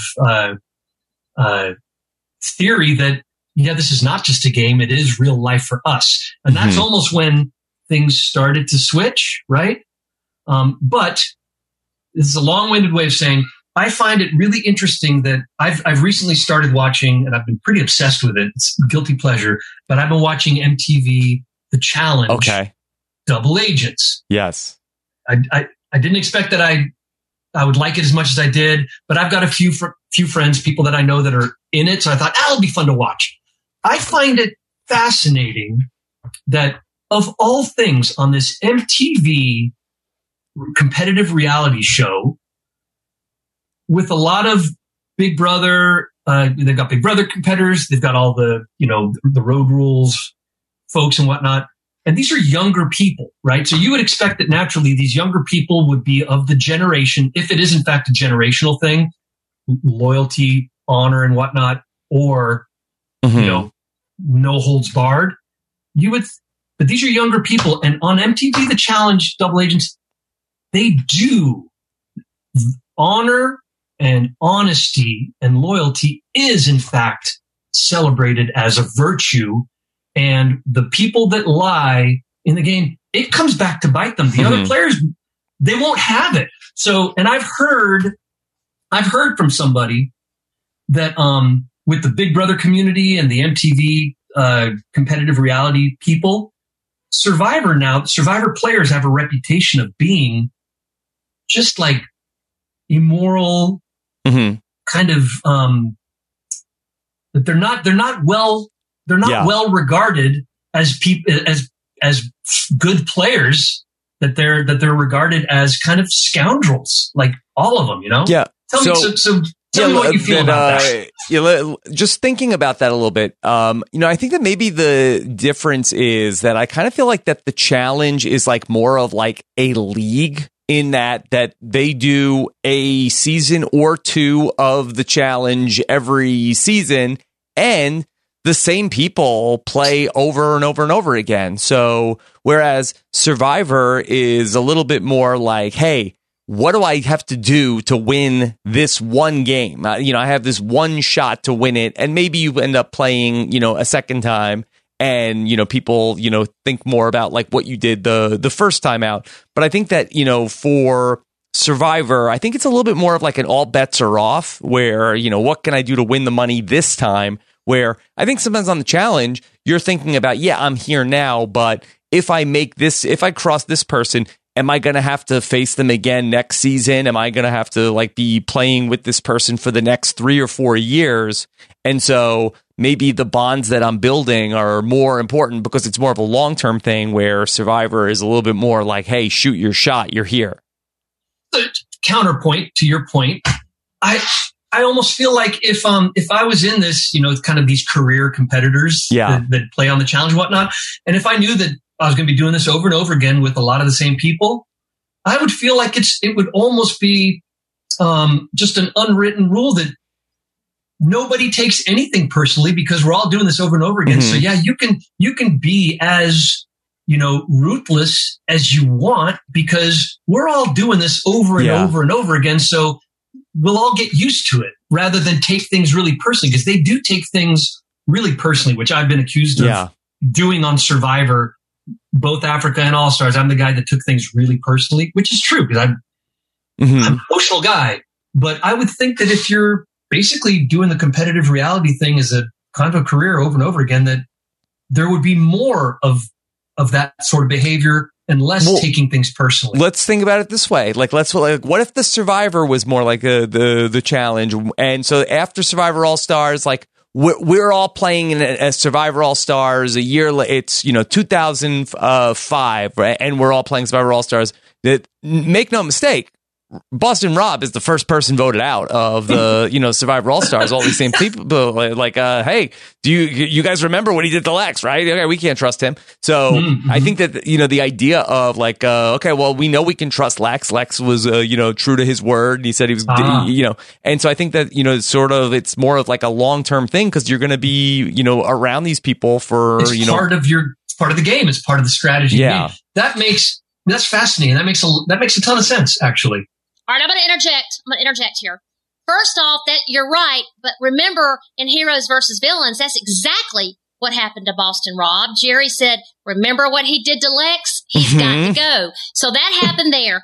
So, and then another thing is, that was the main thing I was going to say was that actually happened, but. What do you think as far as pre-alliances and everything going into this stuff with pre-alliances, do you think you mess yourself up with these pre-alliances going in, making promises? Because, all right, I know where I was going with this, Lex. So, Lex, let's just say what you said is true. And then you saw what happened to Boston Rob in Heroes versus Villains. Well, what do you think? How do you think Colby's going to react to Lex if he's on Heroes versus Villains with Lex? Because you flipped on Colby. Oh, he's going to shank me. Yeah, he's going to take you out. Of course. So, and I say that because, again, Colby was a pre-alliance in All-Stars with you, right? He thought we were. He thought we had an alliance. I was lying to him. He called me. Yeah, go ahead. Go. I was just going to say, on All-Stars, I only had one true pre-alliance on All-Stars, and that was Big Tom. We talked a lot ahead of time, and we were locked and loaded again. Nobody else. But Colby, this is a guy that he never had much love for me. And when we would do charity events, he would typically avoid me. A lot like Elizabeth Hasselbeck. She hated me. She straight up hated me. Why? Because of the way I looked. She was she was judging the book by its cover. And he was doing kind of the same thing. Maybe it's because of their upbringing, where they're from, but they looked at me, they're like, no, that guy, no, I don't like you because you look weird. And so, Colby was the guy that he was never very nice to me. He could never, I'd go and shake his hand and say, "Hey, how's it going?" at a charity event. And Colby would just kind of like shake my hand and walk away. He was he was kind of a prick. And then lo and behold, when the casting is happening for All-Stars, one day I get a phone call from Colby. I don't even know how he got my number, but he calls me. And this is the guy that would never talk to me at charity events. And he's all, "Hey, Lex, hey, I hear you may have gotten a call." I'm all, "Yeah." He's all, "Well, what do you think about alliances?" I said, "I think alliances are great, Colby." And he says, "Well, what about you and I? We'd be a pretty formidable pair." I'm all, "I love it, but we don't know if we're going to be on the same tribe." He's all, "Well, if we are, then what do you say?" I said, "I'm all in." Yeah. Now, of course, in my mind, I'm thinking, F you, you prick, you've been a prick to me. And why would I said, and I was thinking in my mind, I cannot wait to take you out. I'm actually going to really enjoy that. And I'm going to do it with impunity. And I'm going to make sure it's a blind side because F you. And sure enough, coincidentally or not, we get out there and, So what do you think? You feel like that Colby said "Hey, I got a request, and they gave Colby his picks on the tribe? Possibly 100 because I feel like our tribe was pretty front loaded. But if it's not that, I don't think that they would let, as close as Colby has always been to Probst, I don't think they would let Colby build a tribe. I just don't think that they're control freaks in that way, production and Probst and Burnett and everybody. But do I think that that Colby was close enough to Probst that he was given maybe a list of people that were going to be on the show. Mm-hmm. And also maybe phone numbers, because I don't know how Colby got my phone number. Yeah. He didn't call me. But you guys weren't on the same tribe, so but maybe he was, and this is all total speculation. So, if SEG, CBS, you're listening out there, I'm not saying that I know anything. I'm just speculating wildly right now. It's ancient history.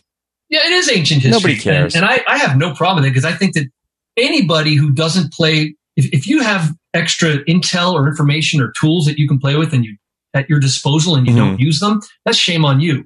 And if Colby had a relationship with Probst and Probst was willing to say, look, these are the people that are going to be on your tribe, I'm going to leave it at that, without any kind of prompting or priming, then of course Colby should work with what he's got. But the problem is, when you've been a dick to somebody for a few years, you can't just expect them to want to be your best friend in the game Survivor. Yeah. Well, Lex. Did you talk to Colby, T-Bird? What I want to say about that? No, I did not. I know. Okay. I did not take. All right, let me tell you about Lex. I wish I'd added it onto the list, but okay. No, but Lex, I'm just going to say this. Sometimes, and it's hard to believe, because I know when people make you feel a certain way, sometimes they don't even realize they're making you feel that way.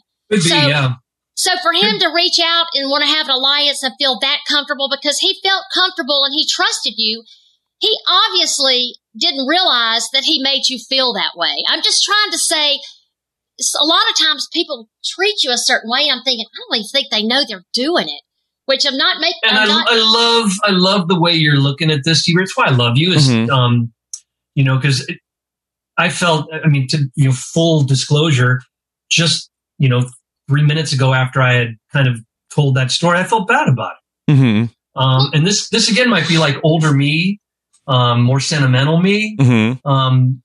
I've more and more I try to be the guy, because I was not that guy before. But if you don't have something positive or good to say, then just don't say anything at all. And I feel a little bit bad about telling that story about Colby. And T-Bird, you're a sweet and pure and good person.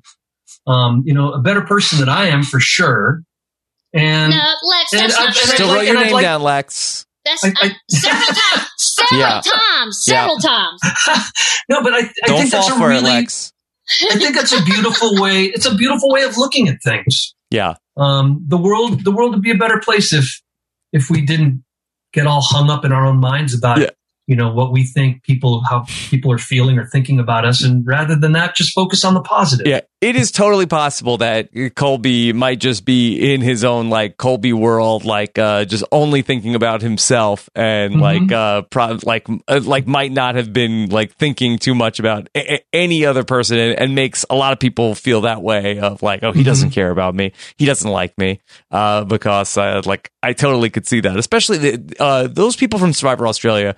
They were so big. They were rock stars. And I'm sure especially Colby and Elizabeth, the superstars from that season, probably looked at everybody else as piss ants who came along. It's what are you? You're nothing. You're not stars. Get out of my face, Teresa. All right. So this is a good time. This is a good time to jump in here with this. Okay. So, Lex, what you said to me before when I first reached out to you, and I knew, Rob and I knew we wanted you on this podcast. It just was, fitting you in at the perfect time. So, but we always knew that you were going to happen. We hoped you were going to happen. So when I reached out to you, you said, what could there possibly be to talk about? You even mentioned it on this podcast at the beginning. And I thought, and that's also because I really respect you guys. I'd hate to not bring it. I don't.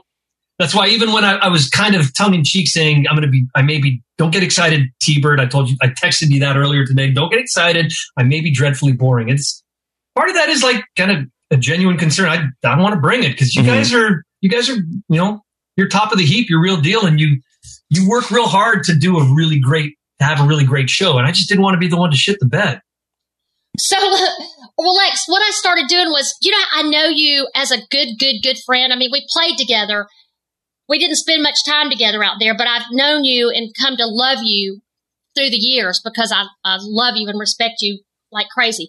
So I love you too. You know that. And so, Lex, I thought I've got to really do my background work on Lex. So I started really getting into watching, this different parts of the seasons, which kind of focused on All-Stars because I knew, how I've heard through the years about you with the Boston Rob. And I had to, it's kind of like the Big Tom vote. I had to know what would have happened with that vote. Well, the same thing with Boston Rob. I had to try to figure out what happened with all that. So I thought, and by the way, I don't have Boston Rob on speed dial. I think I met him once way back right after, he played when we were all together. And it was before Boston Rob was Boston Rob. Mm-hmm. Anyway, so I thought, how am I going to get to Boston Rob and have him talk to me and help me figure this out? So I reached out to Sandra in the Queen Stays Queen and I called her and I said, Sandra, can you help me with this? I said, I really want to talk to Boston Rob about the All-Star, what happened there. And so Sandra first and foremost said, that's interesting because when we were on Island of the Idols, Sandra says, Rob actually mentioned to me, all right, Lex, you with me? Oh God. Yeah. Hold on. I'm buckling up. Okay. Fastening my safety belt. And this is what Sandra said. I wrote it down as she was saying it. Because I thought if I can't get Boston Rob on the phone, at least I'll have this. So Sandra said that he regretted that he lost. And I'm not even going to get emotional because I'm going to try not to. That he regretted that he lost a real, true friend. He regretted how it went down. Okay, how it went down because he valued your friendship. And I said, gosh, I'd really like to talk to Boston Rob. I said, can you just put a call in to me? And she goes, yes, I will. So she calls me right back because I thought Boston Rob's not going to talk to me. Mm-hmm. He gets $200 an hour on Cam. He gets $199. Is it a minute or for 10 minutes? I mean, I think a cameo is like a couple of minutes. Yeah, it's not so Lex. All right, I'll put it in perspective here. He gets $199 on Cameo for a couple of minutes. I'm like, he is not going to deal with me. So Sandra calls me right back and says, he said to call him. And if he doesn't answer, just leave him a message. He'll call you right back. Well, I think you're sort of like going underreported story. Are Sandra and Boston Rob good now? I guess so. Cause she called him as soon as I asked her to. And she called me right back and said, he said, call him if he doesn't answer. Because for us Survivor fans, the last we saw that they were like not on good terms really because of everything that happened between season 39 and season 40 when she was mad that he didn't say that he was going to go play in season 40. Mm-hmm. Well, I'll tell you this, what most people that I've talked to have said, Lex, maybe that you voted out or, had a hand in voting out. All these people that I mentioned earlier, they all said it's a game. It's just a game. So I'm going to say they've made amends and it's just a game. So I called Boston Rob and he answered immediately. And now that I know that his cameo was just for a couple of minutes, I think he may have spent $1,000 talking to me because Lex, he talked to me for 20. But why is he spending minutes. The money that he lost $1,000 maybe? No. Well, Rob, actually, I was going to approach you about a business expense with RHAP. We'll talk about that later. But anyway, hey, anything for the story, Rob. Right, you put this cameo on my credit card, right? Yeah. All right. No, it's RHAP. So Lex, anyway, I got him on the phone. We were on the phone for over 25 minutes. Wow. And yes, I am a talker, but I did not talk. I listened. Wow. And I wrote really fast, and I did not take shorthand. You're like a stenographer. School, which I should have done. Wow, this is going to be the scoop. This is the scoop. This is going to be the highlight of this episode of your podcast because I'm on the edge of my seat. But Lex, it's really, really cool. I mean, it's just really cool. I got off the phone and my heart was 10 sizes bigger, as the Grinch would say. All right. So just that he would take my call and talk. Well, actually, I called him. He said, can I call you back in 3 minutes? I'm like, sure. I'm thinking, you're right. Well, within 3 minutes, he called me right back. Okay. That's all very big of him. I'm really happy. I'm really happy to hear that. I think that's super cool of him. And this 25-minute conversation, everything was positive, nothing negative about you at all. So I just want to mention a few things that maybe you could clarify, because you told me nothing was off limits. No, right? Nope. Okay. Nope. Open book. After everything happened in All Stars, right after it ended, he said that he flew to Santa Cruz before it aired, and he apologized. He met you at a diner, and he apologized to you. Is this true? Yes. Yeah. Okay. So he was. And I think it's technically, it's true. I think he had other business here. I don't think he flew out here just to apologize. He had other friends that he was visiting as well. But he did fly out to the Bay Area and asked if we could, get together and have a meal. And I said, absolutely. So we got together and had a meal, and I knew that, it was in his best interest for sure. He wanted to try to clear as much of the air as possible before we'd find ourselves, at at the live finale and everything else. And I appreciated the fact that he'd reached out and we were able to kind of talk about it and just, face to face. So yeah, it's true. Okay. Yeah. And he said that you said you wouldn't forgive him. And it was hard at that point. It was still so fresh, and we were still watching the show. It wasn't over. And again, things might have gone differently if I was the older version of me than I am today compared to the younger Buck I was then. It was, yeah. And you remember, Rob, there was the feeling of the pressure cooker feeling of that All-Star season. And the, being in the thick of it when we were in the thick of it, right? It was kind of brutal. It was not, I don't remember that. I don't remember a lot of that time period because I think I just kind of just buried it, but it was not a time that I remember, being very pleasant. They were not really happy times.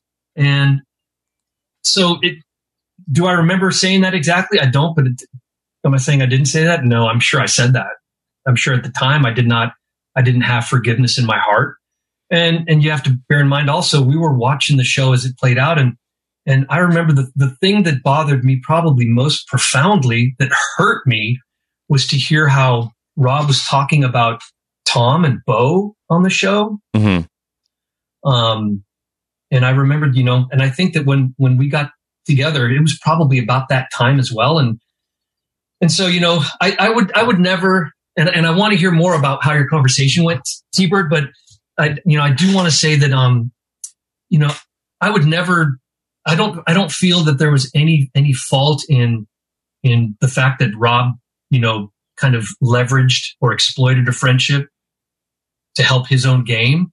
That's just, to me, that makes him a better Survivor player. He's willing to use tools and weapons that I'm not, in terms of like saying, okay, I've got this friendship. I can get him to keep my girl. And that means that we'll last longer. And then if I have to get rid of him, I got to get rid of him because I was a threat in All Stars as well. And if you let me stay in the game too long, then shame on you. So I don't fault him for any of that. What I faulted him for was, and what was hard to watch, and it was especially evident in his confessionals relating to Tom and Bo, was that you can take people out and you can play ruthlessly, but you don't have to talk trash about them and be mean and, publicly declare that you think that they're stupid when you know that their families are going to be watching. And you don't, you can be ruthless, but you don't. He seemed to take a certain amount of like pleasure in kind of hurting people. And I had an issue with that there seemed to be almost kind of this sadistic sort of kind of perversely sadistic. He really enjoyed it. Right. And then he enjoyed kind of belittling people. Maybe it was a method that he controls people, I don't know. But so Lex, he did tell me that, and basically our whole conversation, that's 25 minutes, were all about you. Although with that being said, he did mention that he regretted what he had said about Big Tom and Bo. And I want to say this, because what he said when you said you wouldn't forgive him, mm-hmm. He said he didn't know as a kid. Remember, this is what he told me, and it's really true. He said, remember, T-Bird, I was 25 years old. 25 years old. He said, and as a kid, he said, I didn't know how to process that he wouldn't forgive me because it's a game. It's just mm-hmm. a game. He said, the 45-year-old now, which is what you're saying, you mm-hmm. get older, you have children, and you had children at the time. This is a 25-year-old kid out there, and even Rob has told me that was one of his things about confessionals. He loved to be colorful in his confessionals. He was, he knew you had no plan on taking him to the end. The whole time it would, and you didn't. So he knew. Of course, I know about trying to get you out when I can get you out, or then you can't. But the main thing, I guess, was important. He said he just played the game to give himself the best opportunity. And would he have done things differently as a 45-year-old that he did at 25? Yes. So he said that he's tried to apologize to you quite a few times, through the years, that he has nothing but love for you, and that, that he has no animosity or hard feelings to you at all. And again, then I started seeing and reading how, and this made sense to me, that you had a lot to do, of course you did, with him and Amber getting together, because you kept Amber. And I thought, oh my gosh, that you're part of their story, Lex. You're a huge part of their story with her not making the, you were the first one on the jury. So if y'all had voted her out, she would have been, I think, like you mentioned, part of the trip, going all around wherever they did. And quite possibly her and Boston Rob would have never developed that relationship that caused them to get married, have 4 beautiful girls. Mm-hmm. You're part of that story. That is a beautiful, beautiful story. And you need to, okay, this is just me saying this right now. Have you met his 4 girls, his little girls? I haven't. And and I don't know if he wants you to meet his 4 little girls or not, but you're part of that story. And everybody loves you. Everybody I've talked to, I just think you need to be part of that. Are you trying to make me cry on this podcast, yes. T-Bird? Yeah, My Lord. Well, Lex, I think, and I'll tell you right now, I have been genuinely happy to see how wonderful his life has progressed. And there is nothing I can see in him, because we've seen each other a couple of times since, just a couple times maybe, and we always, we're cordial and we catch up and ask how each of our families are doing and whatnot. But there is nothing better than seeing somebody, and I see this for, with you as well, Rob, is to see somebody experience just the pure joy of having a family. Mm-hmm. And the joy that you get from your kids and having a happy marriage. To me, there's nothing better in life. I've always felt so lucky that I've been able to somehow miraculously pull that off myself. And it's been a long trip, and it just gets better every day. And I'm genuinely happy that he's found that as well. And again, T-Bird, you're teaching me things here in terms of I still have more to learn in terms of perspective, but hearing how he put it, I feel like I've learned something about, he was just a kid and I was not when we played. And of course, being 25, naturally it might be easier if you don't have kids and a wife and whatnot, and you're a young kid yourself, it'd be easier for Survivor just to be a game and to kind of suspend all that. And I can also see that it might be really hard to have somebody that you were really close to and I imagine, me being quite a bit older than he was, despite the fact that we were really tight friends before All Stars, he might have had some respect for the older dude. And it might have been really hard for him to have me basically slam the door in his face when he apologized. And I feel bad about that. I genuinely do.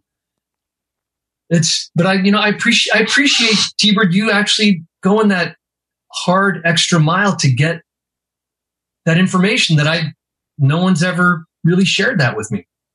Well, and Lex, he did say exactly what you said, that, y'all had seen each other. I think it was Give Kids the World.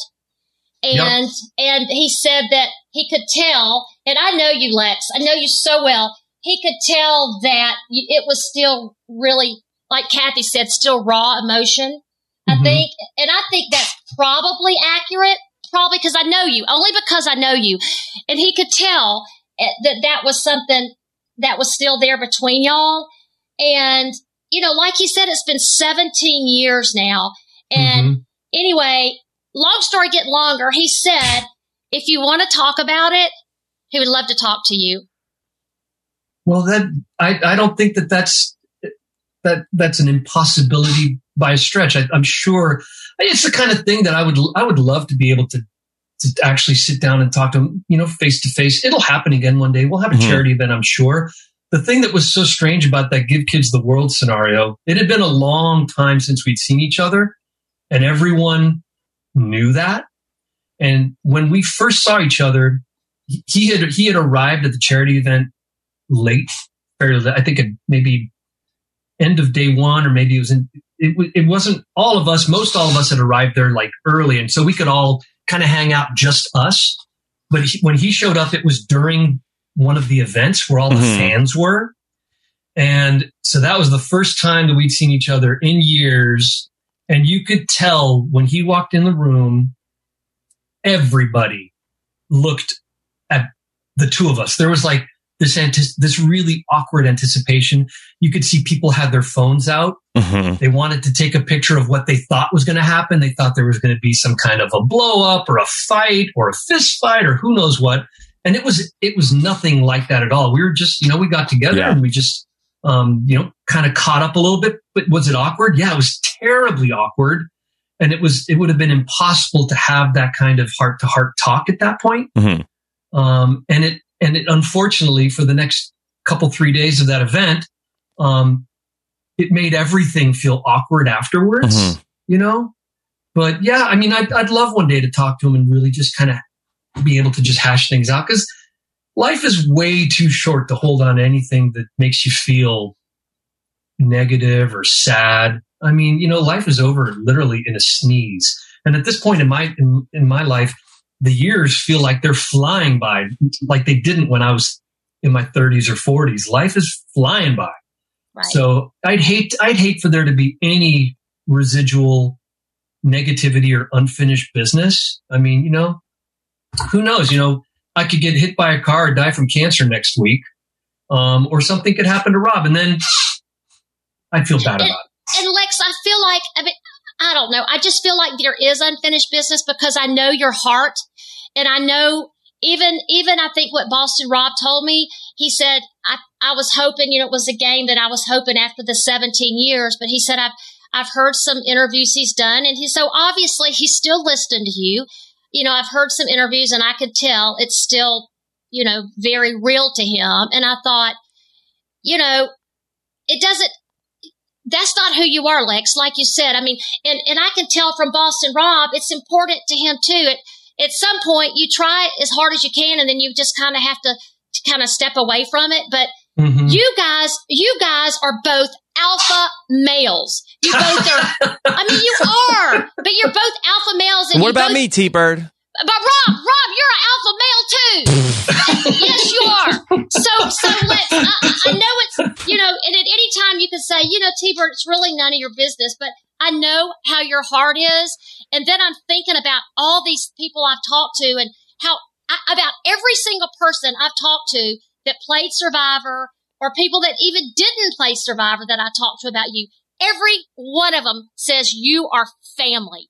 And I know that. They mean it because I feel that way. You are family.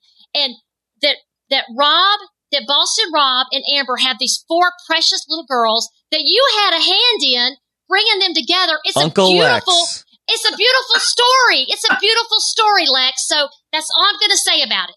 I think. It is a beautiful story. And, we are, and I don't want to take any kind of credit for hooking them up or making all that happen. We are all, I've in the past, I've made, maybe I was just trying to be funny. I've made jokes about the fact that, that I was kind of the Cupid to their, to their love connection. But the truth of the matter is we are all of us, the 3 of us here, we're all part of each other's stories. We are all threads that run, that run in this woven tapestry that is our lives. We're all connected. And that's probably also, it's what makes our, relationships sometimes really, really tight and close and family. We've all experienced something that only a few hundred other people could possibly even comprehend. We've had the ultimate icebreaker in terms of all having had that same kind of experience together. And that's what makes all of us people that ordinarily in real life would never meet or even become friends because we all come from so many different walks of life. But it's also what makes we get really tight. We get tight fast. Mm-hmm. And that's probably, why it was so difficult. The pressure cooker that we live in, we have these friendships and sometimes it feels like, you've had a 20-year friendship over the course of a year. It's just like everything is extra magnified. And that's probably why it was just so difficult to deal with that whole experience with Rob and All Stars. And it was also under that, that magnifying glass of like the TV show, Entertainment Weekly, all, the fans, all of that stuff. It makes it, in an ordinary situation, if it was real life, I would have managed it, and taken care of it and made sure, because I don't like leaving stuff unfinished that way. But damn, if the whole, like the pressure cooker of TV and media and fans and stuff, it just makes it so hard.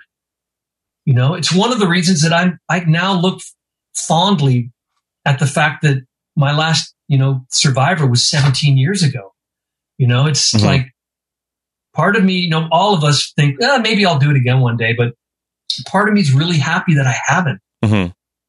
Because my life is back to like a really pleasant normal again. Right. And it felt like so much of my life was kind of out of my own control. I mean, again, I have an issue with anything I can't control, but it is truly being on that ride is truly like being in some insano clown car that, you're in the driver's seat and all of a sudden you pull on the wheel and the wheel has come off, it's come off the steering column and you're like, fuck, I'm in it now and there's nothing I can do. And it's a crazy ride. I don't miss that aspect of it at all. Well, Lex, I want to put the final touches on the Boston Rob thing. So after we finish with the podcast, I'll send you his phone number, his cell number. I'll bet you. Yeah, I'll bet you I still have it in my phone if it's the same one. Sweet. Okay. Yes, and T-Bird, did Boston Rob have any remorse about voting me out also? Did he express that?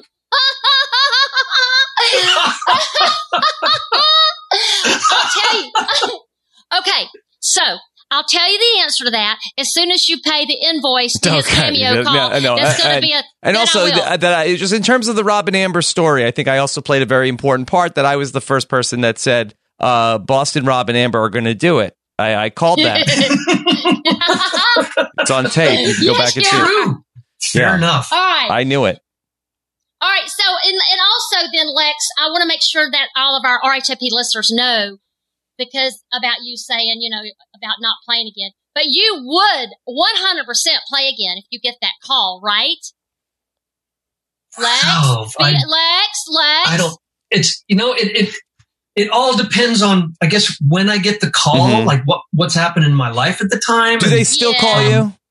Well, I mean, is it safe to talk about it on here? Well, I've gotten called back 3 times. Mm-hmm. I said no the first 2 times. Mm-hmm. Okay, that's very interesting. And the third time, I said yes. Mm-hmm. Okay, that's a yeah. Hold on. Okay, but the season theme it changed, and I was no longer a fit. So after kind of starting to prepare myself and train for a couple months, then I got the call that I was no longer in the running. So I don't know, either I dodged a bullet or I don't know. So would I say yes? I have to make that call if I get the call. All right.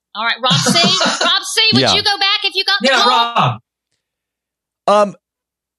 Yeah, I feel like I have a similar story to Lex. Mm-hmm. Okay, you guys. Yes, it makes it interesting, though. I mean, listeners, they would go back. They would go back. Yes, they would. Mm-hmm. But it's interesting when you don't know, because it's like that's such an easy binary question. It's yes or no. Mm-hmm. It's not. It's just not that simple. It's complicated for me. But I actually, when they called me the first 2 times they called me, I said no there was no hesitation. I mean, I knew exactly that I didn't want to do it. But I actually really surprised myself. I was shocked when I actually got that call the 3rd time and that I actually found myself wanting to do it. I was like, wow, that's weird. Well, I'm not shocked at all that they called you, not even a little bit. All right, so, okay, this is a good segue, Rob, to ask Lex this. So, you had something to do with Boston Rob and Amber and their 4 children, 100%. And also, you have been in the lives of others. We know you married. You've married a few of the survivors. You have performed the ceremonies. Yes, be careful phrasing, T-Bird. I have. I'm not a bigamist, but I have been the officiant. I've been the minister, the man of the cloth, the reverend at some survivor weddings. Yeah. Isn't that so cool? So much fun. Yeah. So much fun. All right. So I have to mention, this is a great time to mention this. So of course, the ones that he has officiated their weddings, right? Was Lindsay Richter from Africa, that he actually had a hand in voting out, right? Yeah. And as Lindsay said, it's just a game. Also, Jerry Manthe from his season in All Stars, who are, oh my gosh. So Lex, you know how Jerry feels about you. I adore Jerry. Okay. I just adore. I talked to her day before yesterday. Actually, I know you did. Listen to this, Rob. Yeah, Jerry. I talked to Jerry, and Jerry's like, "Oh my gosh!" She said, "I just talked to Lex." She said, "I called him about relationship advice." This is what she said. Yeah, you guys, I'm supposed to talk to her later today. She wants to start a podcast. Oh wow! Wow, nice. What she said, I called Lex to ask him about relationship advice since he's got such a beautiful, healthy relationship with Kelly, the most beautiful relationship that she's ever seen. But, I mean, I'm telling you, everybody loves Lex. That's 100%. But anyway, listen to Johnny. Not necessarily. But. Yes, it is. And then the third person is Johnny Fairplay, that crazy Johnny Fairplay. And I have to read what he sent about you. This is so cute. And it's short. It's only a couple lines. He followed the instructions after I was getting pages and pages and actually sent me a paragraph. All right. So Fairplay says, Lex was the minister at my wedding. He asked me in my vows to my soon-to-be wife at the time if I agreed to be her bedroom stallion. I agreed. Not sure if that's where things went south, but I don't blame Lex. Yeah. Lex, what's the success ratio, though, on these marriages that you're officiating? Are you asking about all the ones I've done or just the survivor ones? Just the survivors. Oh, uh-oh. Oh, boy. Well, I guess that would be 0 for 4. Rob looks like he's going to fall out of his chair. You're going to get one of these right, though, Lex. But non-survivors, you're doing good, right? I'm doing great. Yeah. I think I've officiated probably about 150 weddings. Oh, my God. And I'd say I'm probably at a good 75 or 80%, which I think puts me above the average, right? Lex, would you ever do a fan wedding? Like if Survivor fans that I want... I've done fan weddings before. In fact, I'd say he's more than just a fan now, but I was extremely honored to officiate Mike Albright's wedding. Oh, Big Mike. That's right. That was a little over Not so big a year Mike ago. now. I flew out to Cincinnati and married them, and it was absolutely lovely. Michael I love them. Albright. I love them. They are just the sweetest people, and that's one that I guarantee you that one's going to stick. Mm-hmm. That one, I'd bet the house on that one. All right. Hey, Rob, you and Nicole could do your you have a renewing of your Renew our vows, yeah. Yeah. And get Lex to do it, definitely. Mm-hmm. So Lex, you're not on Cameo, Lex. I noticed that. How come you're not? Oh, it's Fairplay wanted me to get on Cameo. He almost had me on the Cameo. He told me all about it about a week before Christmas. He says, I've got a contact. All I need to do is let them know that you're interested, and they'll send you an email. And I said, okay, well, okay, fine, let's do it. And I never feel like I feel like even back in the day we were really faux celebrities. We weren't celebrities. We were faux celebrities. I feel kind of it's just strange for me to even think about taking. Well, what about you, T-Bird? Are you on there?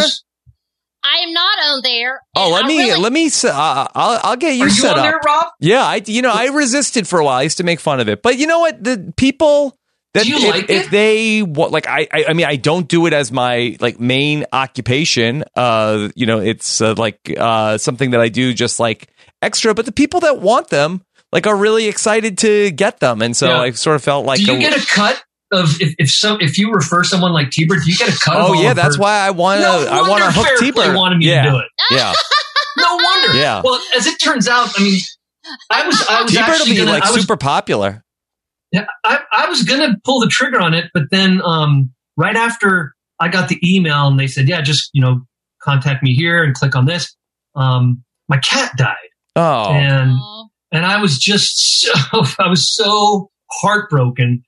I was like, the last thing in the world I want to do right now is do selfie videos where I have to be in a really good mood. And so I just never got back to them. So I could still get back to them, I suppose. Yeah. You enjoy doing that, Rob? Is it fun? You know what? I do a whole thing. I got puppets. I don't enjoy doing it. It's I leave it to the last second. It's I have a minute left to do it. All right, fine. I'll do it. So it's a chore, right? You know it because I put so much work into it. I've got I do a whole puppet show. Oh, nice. Normal people are just hey, happy birthday. Do you get a lot of requests? I don't one or two a week. Really, not that many.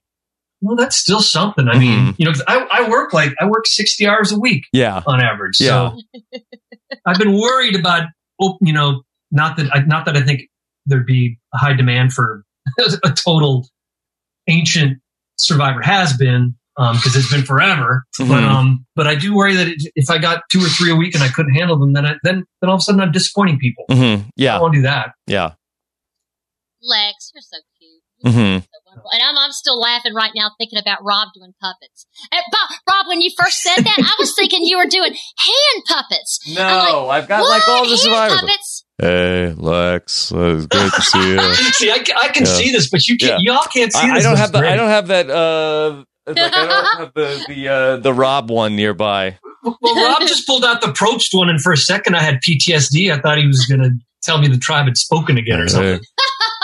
Hey, Lex, why don't you give me a call? I got, and that's OG Boston Rob. No, this is the new Boston Rob. This is season 40. Oh, is it? Yeah. Well, he cuts a pretty good form there in that puppet. He's looking pretty good. Yeah. Did you keep up with season 40, Lex? Oh yeah. I watched every episode. Mm-hmm. Did you enjoy it? I did. Mm-hmm. I did. I'd enjoy it more. The part of it that I felt that the island was, it was a great excuse to the edge of extinction. The edge of extinction. It was clearly a great excuse to continue to give airtime to old favorites and winners that fans love. But I prefer kind of the purity of the game. I would have been probably even happier with it if there was no edge of extinction and they just stuck to the kind of just the people playing and in the game. But I found it really entertaining. Did you like it, Rob? Yes. There were certainly like highs and lows. I think the fire tokens, I don't know if it played the way that they wanted it to, and we spent too much time on the edge. But ultimately, at the end of the day, I mean, Tony played like dynamo game, and it was he played a brilliant game. Yeah. So more good than bad. Tiber, did you like it? I liked it because, I liked it. I liked it because Ethan was out there, and there was a couple of people I was shocked not to see. Of course, Mike Holloway. I don't know why I'm crazy about Mike Holloway. I absolutely love Mike, and I know that was really, really hard on. It was tough on him at first. He and I talked about that quite a bit as that was all kind of going down. It was hard. So but yes, of course, Ethan was out there and with his story and what he's gone through. So I was pulling for him. I was wondering though, I had read that your favorite winner, your best winner, which was, I would have probably not picked him in my top 3 for you, but that was Brian Heidick. Oh. Was your favorite winner. And what do you think? Were you disappointed he wasn't in season 40? No. Well, so just to kind of clarify that, wasn't my favorite winner, and I think this was an old interview I did a while ago, but I think I was probably asked something about the best winner. The best winner, or the winner, the most deserving winner, and I stand by the fact that Brian was a winner, that he was 100% in control of his game, and he had some kind of strange power of mind control over everyone that he was playing with. And it was almost just surreal to watch, because he was, speaking of puppets, he had everybody like marionettes dancing on his strings, and the amount of kind of control and power he had in that game. He was a guy that you can argue the only person responsible for his win. He was 100% the guy that won that game for himself. It didn't feel like some winners, there's a mix of like luck and, and relationship and skill. For him, he orchestrated his win single-handedly, I felt. How do you think he would have done in Winners at War? Being an old school player. I think he would have probably done terrible. I think so too. I think he would have. I think it would have. I don't think he would have held up. It would have been terrible. Yeah, terrible. Yeah. T-Bird, what else do you have for Lex? Well, okay, so all right. Well, I can talk to Lex for all day. But is anyone going to still be listening at this point now that it's been like 2.5 hours? You'd be surprised. You'd be surprised. Yes. Okay, so Lex, Rob, get ready. Ready. So. Oh wow, we didn't play. Well, anyway, that's okay. So, Lex, I mentioned about Jerry Manthe, and I know you guys are really, really, really good friends. And obviously, she's calling you for relationship advice. That tells you how close y'all are. Do you know that Jerry, before she was on Survivor, that she was in a Faith Hill video? I'm giving you a pretty good clue. Did you know this about her? You know what? I think I learned that about her on your podcast when you interviewed her. Hit it, Rob! So come on, and take another little piece of my heart now, baby. You guys, this is was that crazy. worth it or what? It was worth it. Well, I remember when you guys interviewed her, I actually Googled it and I watched it myself, and it was great fun. Yeah, it's catchy. It's really, really catchy. I don't know. I guess that's all I've got. Yeah. I mean, I could keep going. And Rob, Lex, I'm going to talk to you later with all these notes because I know some people are going to be disappointed. I didn't mention all this stuff that they took pages and pages. Aww. I gotta say about the general. The general said, T-Bird, did you walk away from the microphone? Oh God, I was grabbing my notes. Okay. Here I am. I'm back. Okay. I'm back. Okay. The general was even saying that even y'all's dogs are in sync when y'all are at the same house. Lex, that your dogs hop in bed. His dog hops in bed with you, and that you guys are just so close. Rob, the general, he's my homie. That's he is my home slice. I just love him. We talk. Well, in fact, we'll probably talk today. We talk every Sunday as a rule. Okay. Sunday, what are you cooking? Yeah. It's the cooking thing. I usually talk to him. I talk to Tom every Sunday as well. That's just like those two are part of my Sunday regular Sunday stuff. But yeah. All right. I guess this is how the last thing I want to say, because I remember a lot of our podcasts, Rob. Remember, I reached out to a lot of people, and it seems like the common bond was Lex to the people we had, and somebody had sent out a tweet that said something to the effect of, how can he be part of so many people's lives? It was in a way that I don't remember exactly how it went. I didn't respond back because I thought there's no way to respond unless you actually know Lex. And he has touched so many people, and he is so sincere and genuine. And he actually make me blush. And by the way, Lex actually reached out to my mom for her birthday in January, and my mom's like, Lex sent me a message. So, but she's lovely. She is the loveliest woman. Lex, you are lovely and beautiful and kind and everything wonderful. I can't say enough about you. Thank you so much for coming on today and being with us. Thank you, T-Bird. I love you dearly. And thank you, Rob. I love you dearly, too. Yes. Thank you so much. Thank you for spending so much time with us here. That I know you probably got something good cooking for Super Bowl Sunday.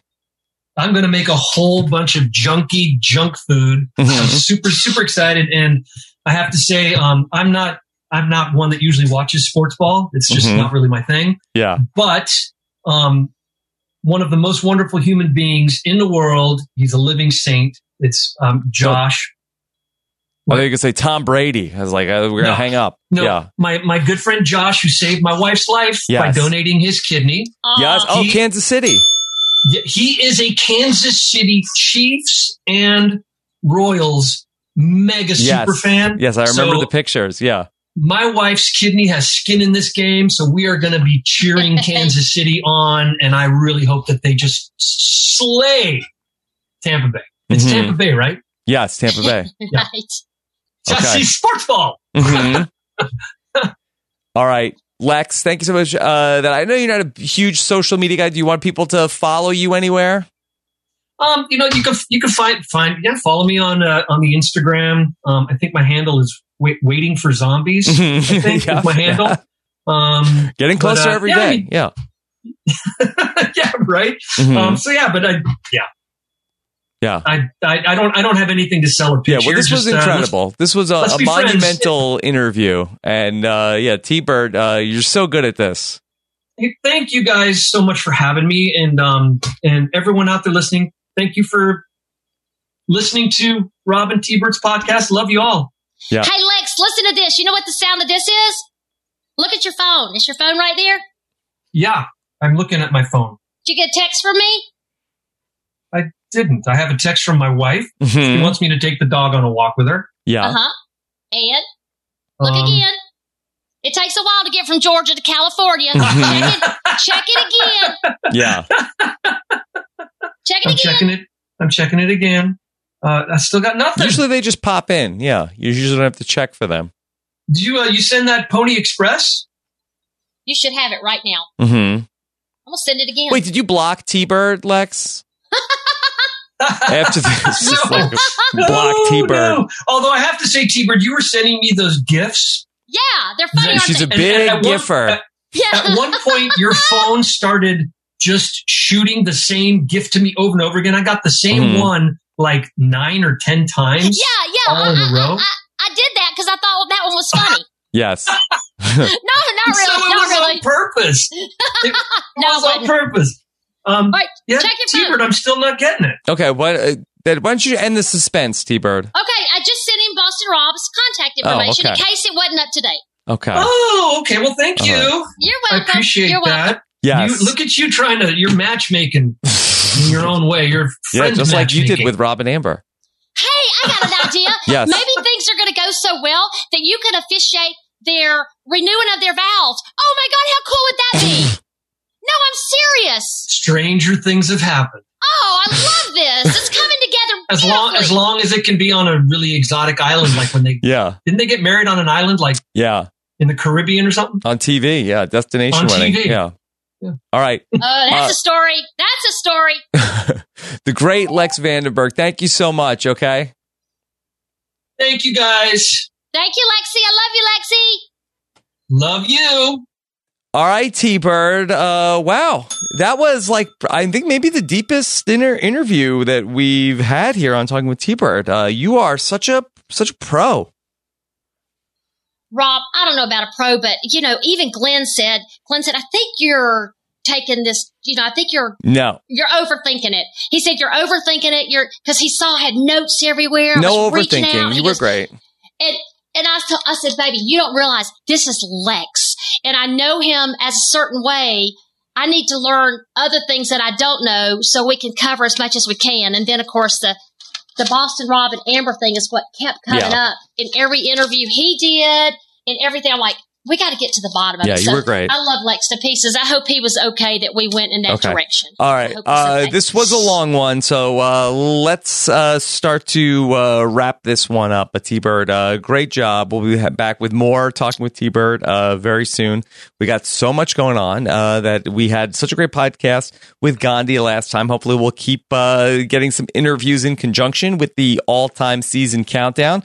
Of course, you can check out everything we have going on in our Patreon podcast feed at robhasawebsite.com/patron. Follow the great T-Bird Cooper. She's on social media at T-Bird Cooper. T-Bird, anything else?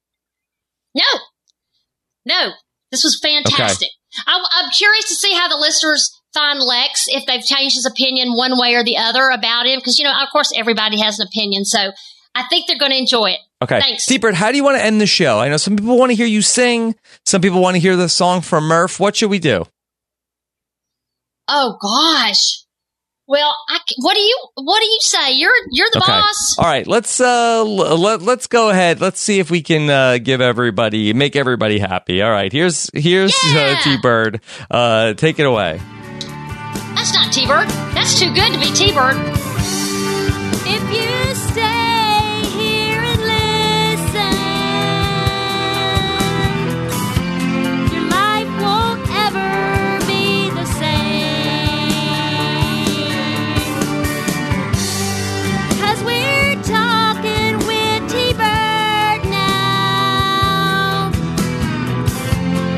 This T-Bird you cannot change. Oh, and things might get pretty strange.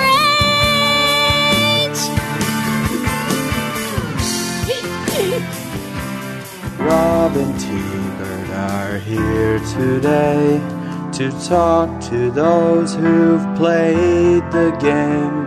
From Borneo to Cagayan, we'll find out what went right or wrong on Survivor.